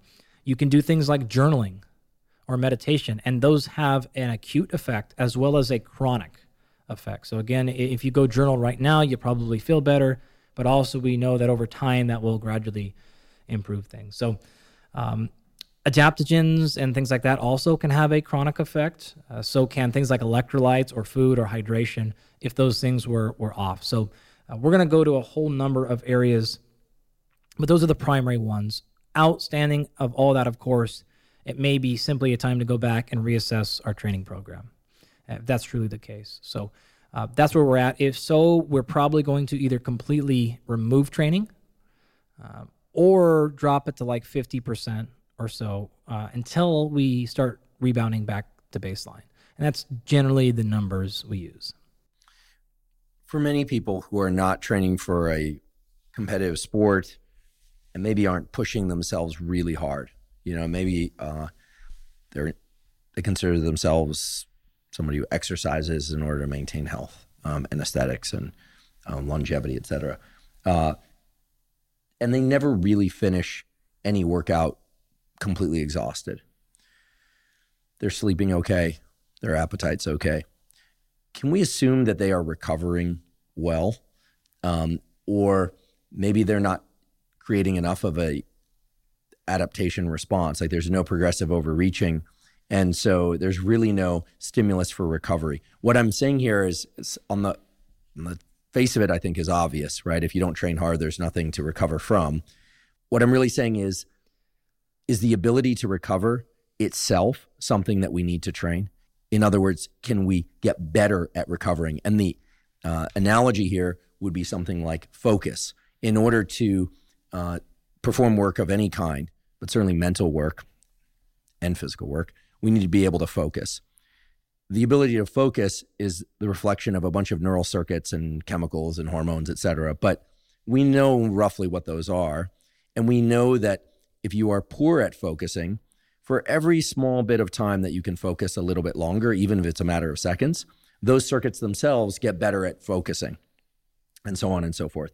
So in other words, is the recovery system, however broad, neurotransmitters, hormones, neural, muscular, immune-based, et cetera, can that system or set of systems become better? Can we get better at recovering? Meaning, can it become faster and more effective? Can we think of the recovery system as kind of a blade that gets sharper by engaging recovery? Because if so, then there's strong reason for people who are not pushing really hard to push at least a little bit harder than is comfortable for them every once in a while to make sure that that system doesn't start to slide back. Remember, physiology is listening to everything you do, and it is always responding. So the analogy that I will meet your analogy with that I use here is the bowling alley. So you've probably been bowling before, and you've used the bumper lanes, right? The bumper lanes. I've gone bowling before, and I've spent time in the gutter, and I've spent time on the pins. Okay. So it's been a while. We used to have a bowling alley in the town where I went to, and it was fun. We used to slide around on those shoes, and all the kids would hang out there. And I feel like, do they still have bowling alleys? I don't even know. It feels like something that may have gone the way of the mid-2000s. I don't care if no one bowls anymore. You're not going to ruin my good analogy. Okay, well, what my intent wasn't to ruin your analogy. Okay, tell us about bowling. All the bowlers are going to come after me with bowling balls or something. Right, you're going to get blasted with all the stats on elevations. Don't hurt me. Sorry, though. Cool. So if one were to go bowling and they didn't want to put their ball in the gutter, yeah, you could put these little bumpers in those lanes, all right? And these little foam pads that go in the gutter that if your ball is going towards the gutter, it hits those and bounces off and goes back in the lane, right? Okay, so in this entire conversation, and this is actually true of a lot of the way people approach their fitness and health, people are very concerned, oftentimes, with optimizing, meaning I want to make sure I don't go in the gutter. I don't want to hit the walls. So therefore, I'm going to try to improve the accuracy in which I throw the ball. So I want to make sure that I'm throwing it down the center of the lane more often. And I want to get my standard deviation tighter and tighter so that I don't get anywhere close to hitting the wall. However, what they're not realizing is if you do that, the body will start shrinking the size of the lane. Because what it basically says is, we haven't had a ball touch us in years. We don't need to be this wide. Let's get smaller and smaller and smaller. So it's not that you actually are having a reduced ability to recover, but you start becoming incredibly sensitive to that. So your two strategies for enhancing recovery are to practice getting closer, of throwing that ball down the middle of the lane, or to widen the alley. And that's exactly what you're referring to. And you absolutely should do that. And so what happens is you don't have to be so precise with what you're doing because your ability to handle so many things is widened. So if you're off now by 4 or 5 inches to the right, no problem because you've just tripled the size of your alley. That's exactly what you want to do. So paying attention to two things. Number one is getting better at accuracy, maybe staying really tight with your progressions, using nutrition and sleep to optimize your recovery, and push your resilience is what we call this. In fact, there's actually a biological way to measure resilience. We do that in all of our folks. This is scientifically validated stuff. I didn't just make it up. You can actually measure resilience. And there's more and more coming out on this. But that's exactly what that term means. So how well can you handle and bang things off the stressful? So when you see a reduction in, say, 10% of your HRV today, for you, that may make you feel terrible. For me, I might not feel anything because I'm well adapted to large fluctuations, and therefore I'm okay. The less and less you do that, the more and more responsive you will be to those slight deviations. So that is exactly the target. And that's kind of what I allude to when I say you got to understand, what are we optimizing for? Are we optimizing for making sure I don't feel any different today? Or are we optimizing to make sure when I do feel different, I still am able to perform? So this is why you want to do things like maybe use some caffeine today and feel great. But if I have to use it every day, all I'm doing is shrinking my sensitivity there. So now if I have to go a day without it, I can't train at all. Right? Caffeine is the easy example because people understand how that whole system works. But this is really true of everything else. So yeah, you need to practice this. And the way to do that is to give yourself more stress. To continue to bring in the stress from nutrition, from training, from breath work. You mentioned earlier about focus. The exact same thing, right? It's not just about getting better right now. It's about training a system. And you can clearly train that, right? We will often say breath work is a practice. That's exactly what we're talking about, right? So you're practicing getting better at these things. You're practicing returning your focus. You're practicing recovering. And quite literally, physiologically, you can upregulate, whether we're talking enzymes, whether we're talking about regulators, these will be upregulated so then the next time that insult comes in, it's not as damaging. So yeah, absolutely you can, and you should strive for that. Throughout all the episodes where we've been talking about exercise, at the core of that is this word adaptations. And I love that you mentioned that breath work can also create adaptations. The way I'm visualizing all of this now is that resistance training with weights, machines, body weight, otherwise, cardiovascular training, running, jogging, sprinting, jumping, and so on. Thermal training, exposure to heat, exposure to cold in a dedicated way. And deliberate respiration, aka breathing or breath work as a practice. All of those can be viewed as ways to trigger adaptations. And in the context of recovery, the specific adaptations you're trying to engage are opposite to stress. In fact, with the exception of perhaps deliberate cold exposure, maybe deliberate heat exposure, because if the sauna is really hot, you can get the dynorphin release, which is kind of uncomfortable. Totally. But still, in both those cases, the rebound from that, in other words, when you get out, you shower, you go to bed, the next morning you do have this kind of blissed out feeling. We know why that is. That is the rebound to that uncomfortable situation. So it seems it doesn't really matter whether or not you're using resistance, you're doing cardiovascular training, you're using thermal approaches, or you're using respiration-based approaches.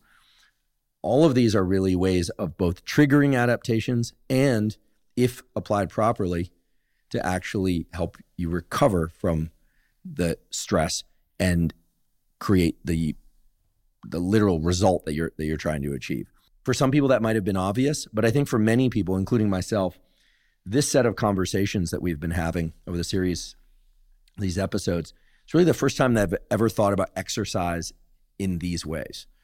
In any event, it's just a reflection, but it's one that, at least for me, is tremendously useful because it has a lot of organizational logic to it, which at least appeals to my brain, because the more that things have a logic, the more for me that they become simplified, and the more that the vast array of tools becomes visible to me. As you said earlier, what is it? Let me make sure I get this right. It's concepts are few, methods are many.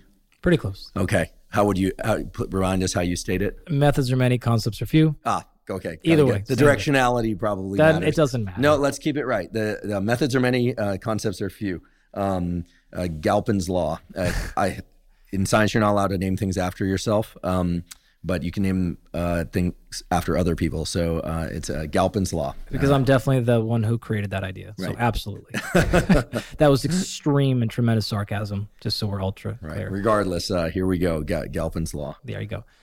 One thing that's in my head right now is we've thrown out a lot of options for folks, and maybe what we can do is try to simplify a little bit.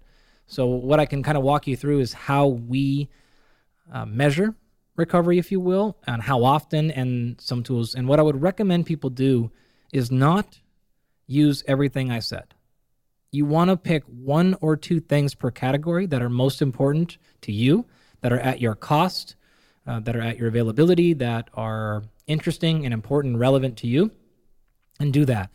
The reason I kind of wanted to cover a large number of things was to give folks options. But again, I want to emphasize the point is to not measure all of them. In fact, you don't need to. I've ran this before with professional athletes where we've taken blood, urine every single day. We've done performance measures, vertical jumps on a force plate, a whole bunch of things every day for years on end. And what I can tell you is there's tremendous redundancy in physiology, right? Everything is everything. So you don't need to do them and don't feel like you're missing out if you aren't doing them.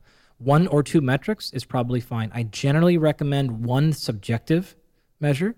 This could be as simple as, what's your mood? How do you feel today? Great.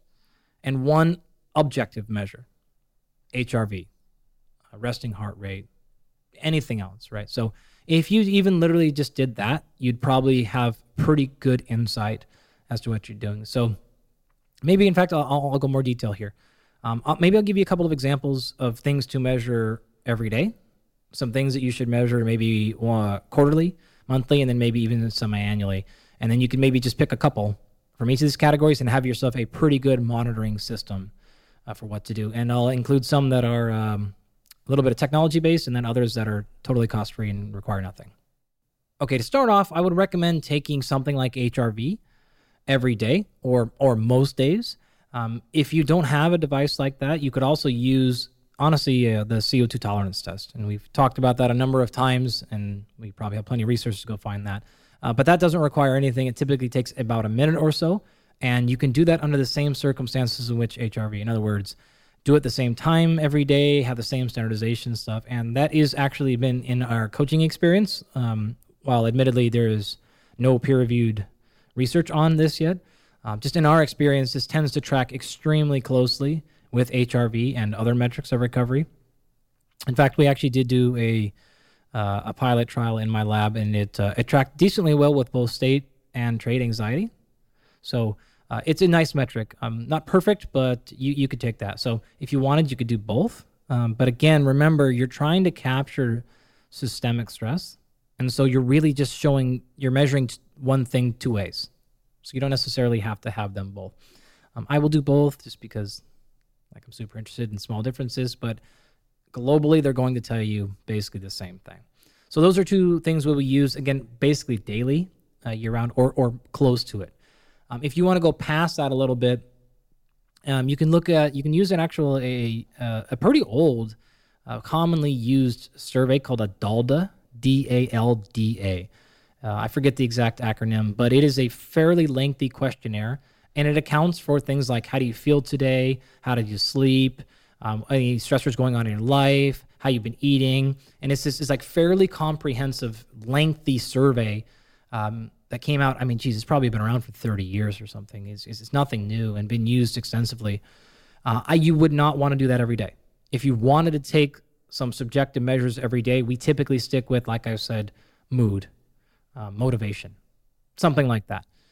You could perform this DALDA test, so something more like monthly or at the end of each training phase, every couple of months, and probably worth looking at. It's not going to tell you if you're in a bad spot today or tomorrow, but you would pick that up with the HRV or CO2 tolerance test. It would, though, tell you information, especially if you're working with another individual, about major life changes. And if anything, it just facilitates that conversation, right? I noticed you reported X happening. Let's talk about that, and can I help, etc. So another kind of sneaky helpful one is just simply body fat. Like I said, non-functional overreaching and overtraining are associated with a number of things like energy, appetite suppression, changes in body weight or body composition. So you can measure that monthly or even really quarterly, depending on what kind of athlete or individual you're working at, or if you're especially if you're not trying to lose weight or if you're trying to be at maintenance, and that'll give you some insights as well. So moving past that, now actually we're going to move into the realm of things that we call hidden stressors. So those are all visible stressors. So hidden stressors, the most common ones we've sort of mentioned, and I would probably do this. You're going to have to do these ones through serum. So this is blood work. Cortisol, like we talked about, and testosterone, and then of course testosterone to cortisol ratio, and then the other ones I mentioned. You can do those quarterly. It's not bad. There are some blood markers that there's really no sense to do them that soon, and there are other markers. I mean, in our system, our individuals are getting pretty extensive blood work, saliva work, urine, and stool, and there's plenty of those things you just do not need to measure, every 10 weeks or so. In this case, cortisol, as you know, sort of changes rapidly. Testosterone can change pretty quickly, but if you're really trying to notice a large trend, certainly quarterly or so is an appropriate time frame. Doing it every 4 or 5 weeks is probably unnecessary. So you can save yourself some money and do that. Other stuff you can look at actually more like semi-annually in plasma, like glutamine and glutamine to glutamate ratio. And you can maybe save the why you want to look at those for another conversation. But those are important. We always look at something from the oxidative stress thing. So this could be something like TNF-alpha or interleukin-6, something like that. Again, we're looking at that in serum, and we're looking at that, like semi-annually. And then another sneaky actually one that I love to look at is the neutrophil to lymphocyte ratio, which will give you some pretty good insight. And again, you could look at that like fairly quarterly. If that number starts to get really high, certainly like more than 9-1, you got a pretty good insight that something gnarly is going on with your immune system. So we will actually take action much lower than that number, but that's like a nice cutoff you'll see is like that's a very, very high number. So those are some things you can use. Most folks have the ability, hopefully, to get some basic blood work done, get a basic what's called a CBC and CMP. If you have a great physician and you can get insurance to cover that and you just go on and ask for a CBC and CMP, they'll know what that means. You can Google that and they'll order it and you'll get all the information typically that I just described or close enough, and you'll get some insights. And then again, you can just use that free service I mentioned earlier to check to see whether or not the changes are just a matter of testing quality or actually physiologically relevant. What you just described is an amazingly powerful array of tools. I'm hoping that you can also mention a few tools that are either lower cost, truly low cost, or zero cost, that while they may not have the accuracy or give the complete picture that some of the biomarkers and other tools that you mentioned do, that they can still provide reasonably reliable metrics that people can use in order to assess their level of recovery. Absolutely. The CO2 tolerance test would be the first one, and you can just take that metric anytime you'd like. The other ones we've talked about so far are things like your mood. We haven't mentioned libido, but that's another assessment that people also tend to have a pretty good grip on, and they know what feels normal. So when things go out of whack, it tends to be a pretty good signal that people will recognize. Yeah, and one note about that, something that came up in an episode on hormones, both for male and female health, that at some point will air, which is that there's no objective measure for people in terms of libido across the board, meaning people vary tremendously, age, life circumstances, and on and on. And so this is one of those subjective measures that I think people need to have some sense of what their quote unquote baseline really is. And I'm guessing that the time to assess that might best be when initiating or midway through a relatively low intensity training phase, maybe during the time of year in which all the other factors that can influence libido are not at their maximum. So if you think about light and dopamine and the relationship between those and the testosterone and estrogen systems, we know that libido, testosterone and estrogen in men and women tends to peak in the summer months. Mm-hmm. So if that's your baseline that you're comparing to, I don't know that that's as reliable as picking something like the fall or the spring. Yeah. And so anyway, this again is very subjective, but we just encourage people to recognize that there's no standard numbers for this, no lookup table. There's no equivalent of the libido BMI, right. The LMI. No disrespect to the acronym that probably is LMI. So I think that it's just something to keep in mind as people do comparisons or subjective comparisons, is don't pick a comparison to an extreme. Try and pick a comparison to a average as you know it to be. That actually sort of reminded me, one issue that we have seen a lot lately is people, if they're having libido issues or just even slightly noticing a drop, they just assume that then therefore means their testosterone is crashing.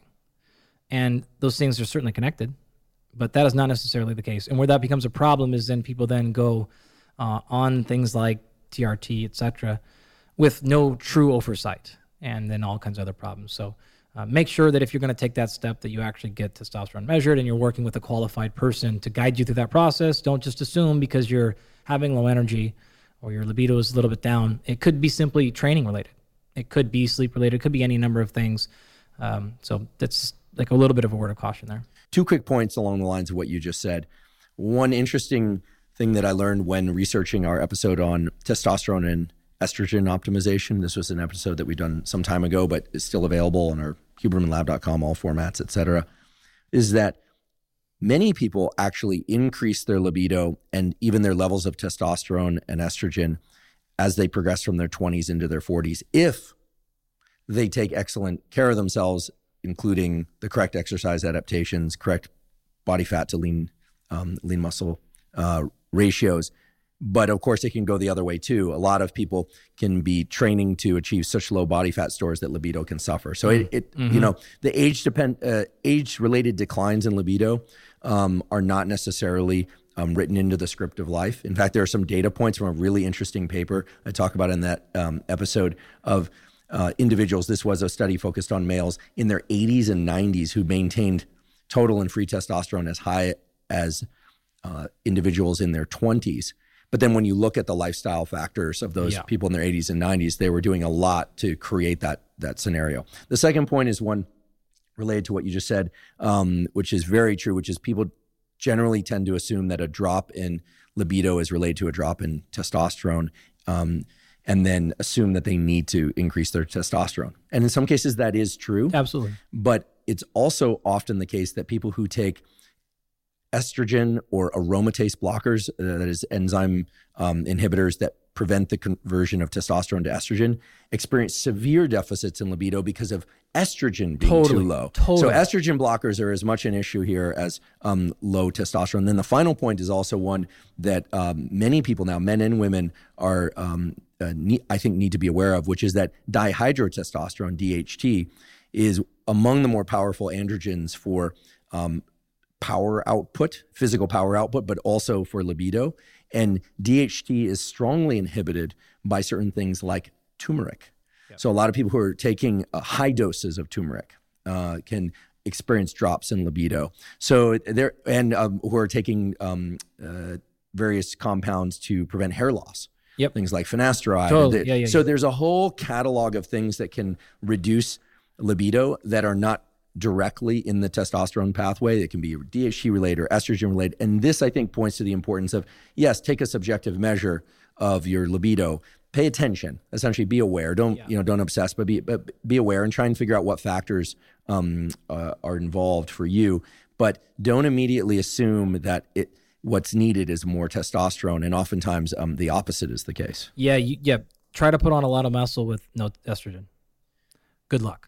Right, and indeed, a lot of athletes, in particular, competitive bodybuilders that have that saran wrap thin skin. Yeah. If you get to know some of those people and you talk to them, they can look like the sort of comic book archetype of what someone might want to be. I mean, that's not what this discussion or these episodes have been about. But oftentimes, they can have serious libido issues. I mentioned earlier, and I will emphasize it once more. You need to be very cautious when you're taking antioxidants, anti-inflammatories, cortisol reducers, for all those reasons, right? I didn't really sort of get in examples, but you just nailed another fantastic reason of it. We do not give those things prophylactically. I strongly discourage people from just walking around taking supplementation of antioxidants, especially powerful ones, for no reason. If you have done some testing, and you have a good reason to do so, I'm fine. Or if you're in a very specific, say, training phase or something like that, cool. But if you're just walking around doing that, you are oftentimes, not always, but you're oftentimes causing problems that you then try to solve by taking more of those anti-inflammatories. I feel terrible, low energy, low libido, blah, blah, blah, blah, blah. I'm too inflamed, etc. So antioxidants in the form of food are fantastic. Almost no issue. There is good evidence actually there.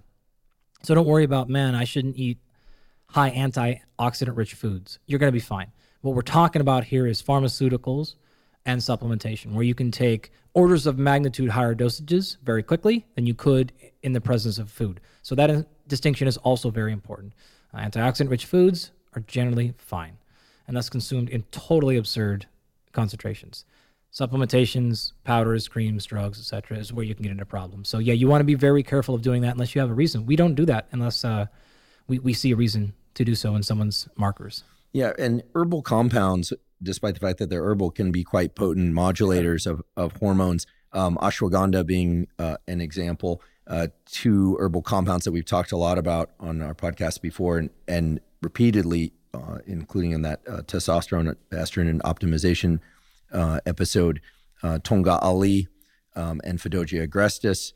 Tonga Ali is now taken by a large number of men and women. Tonga Ali and Fedogia typically men. I'm not sure that there are any good studies about the effects of Fedogia in women. Those are herbal compounds that can have potent effects in increasing testosterone and luteinizing hormone. Do they work? Yeah, they work to varying degrees in most everybody, certainly not in everybody.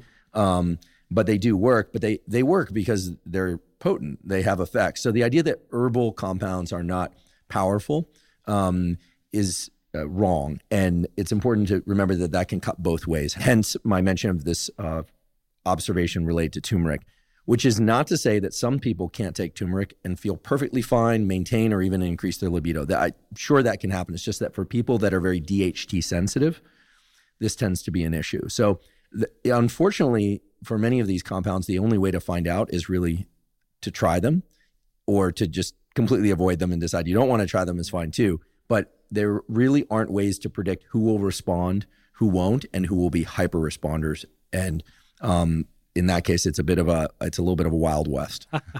I'm also sort of remembering what the point of this conversation was supposed to be, and maybe I'll return back to that, which were some cost-free or low-cost metrics. That was a very fun tangent. But nonetheless, another couple of ones you can do are grip strength testing. So if you can buy a fairly cheap hand grip dynamometer on any number of places, these are typically able to be purchased for $20 to $40 or something like that, right? You can actually just test that every day. I've done that in a number of athletes for a decent amount of time. Admittedly, I don't do it anymore. And that's not because I disagree with it, but because we're getting the information already, and it was just too redundant. But if that's the only option, it is a great one to do. I mentioned also earlier how I actually like speed tests over strength tests as an earlier indication of overreaching. And so because of that, I like a vertical jump test. If you have access to a force plate, that's great. And then you can get more in-depth characteristics of the force velocity curve and acceleration and things like that. Used a lot in high performance situations. If not, simply looking at, your performance. And so you can kind of go back to one of our earlier episodes when I described coloring my fingertips with highlighters earlier in my life. You could do the same thing and go out in your garage and every day jump up and touch that marker and see where you're at. So a system like that could be done. You can also use tools like force transducer and do a standard movement. I can say a vertical jump or a high pull or something like that, and measure the velocity and just compare that day to day of a standard load, right? So you do it every single time with the same load. Similar thing could be done with like a medicine ball throw. So you have the same ball, you throw the same thing, and just sort of where you're at today. You want to do a little bit of warm up, but not excessive here. You want to kind of get an idea of where your baseline is, and you don't want to influence it by the veracity of the warm up every single day, because that alone can change it. Same thing with stretching. Acute static stretching directly influences power production. So you don't want to go out there and one day do a 20-minute stretch before, and then the other day you didn't stretch at all, because that alone will cause deviations in your performance. So try to keep everything you can think of standardized, and that'll give you a little bit better data. Remembering all of these values, the biomarkers, the performance stuff, they have normal variations. You just want to figure out first and foremost what those normal variations are for you. So you have your normal number, you have your standard deviation. When you start getting outside of that standard deviation, you start paying attention. And so that's kind of like what we typically call that the gray zone. And so if it's in the gray zone, we're fine, we're not adjusting. But if it's outside of that, whatever that is for you, recognizing that the gray zone is smaller for some folks and larger for others, but what is normal for you and your situation, and then you can make your decisions outside of that when you see numbers that are consistently or more than 3 to 5 days in a row or close, for the last 5 days, for the last 6, something like that. Then you maybe have some cause for action. Well, that was an incredible description of the various tools and modes for recovery. And I realized I jumped the gun a bit during our discussion about food and supplements, but I like to think that it serves as a nice precursor to the next episode, which is going to be all about nutrition and supplementation. If you're learning from and/or enjoying this podcast, please subscribe to our YouTube channel. That's a terrific zero-cost way to support us. In addition, please subscribe to the podcast on Spotify and Apple. And on both Spotify and Apple, you can leave us up to a 5-star review. If you have questions for us or comments or suggestions about topics you'd like us to cover or guests you'd like me to include on the Huberman Lab podcast, please put those in the comments section on YouTube. We do read all the comments. Please also check out the sponsors mentioned at the beginning and during today's episode. That's the best way to support this podcast. I'd also like to inform you about the Huberman Lab podcast free newsletter. It's called the Neural Network Newsletter, and each month the Neural Network Newsletter is sent out, and it contains summaries of podcast episodes, specific protocols discussed on the Huberman Lab podcast, all in fairly concise format and all completely zero cost. You can sign up for the Neural Network Newsletter by going to hubermanlab.com, go to the menu and click on Newsletter. You provide us your email. We do not share it with anybody. And as I mentioned before, it's completely zero cost. By going to hubermanlab.com, you can also go into the menu tab and go to Newsletter and see some example newsletters from months past. Thank you once again for joining me for today's discussion about fitness, exercise, and performance with Dr. Andy Galpin. And as always, thank you for your interest in science.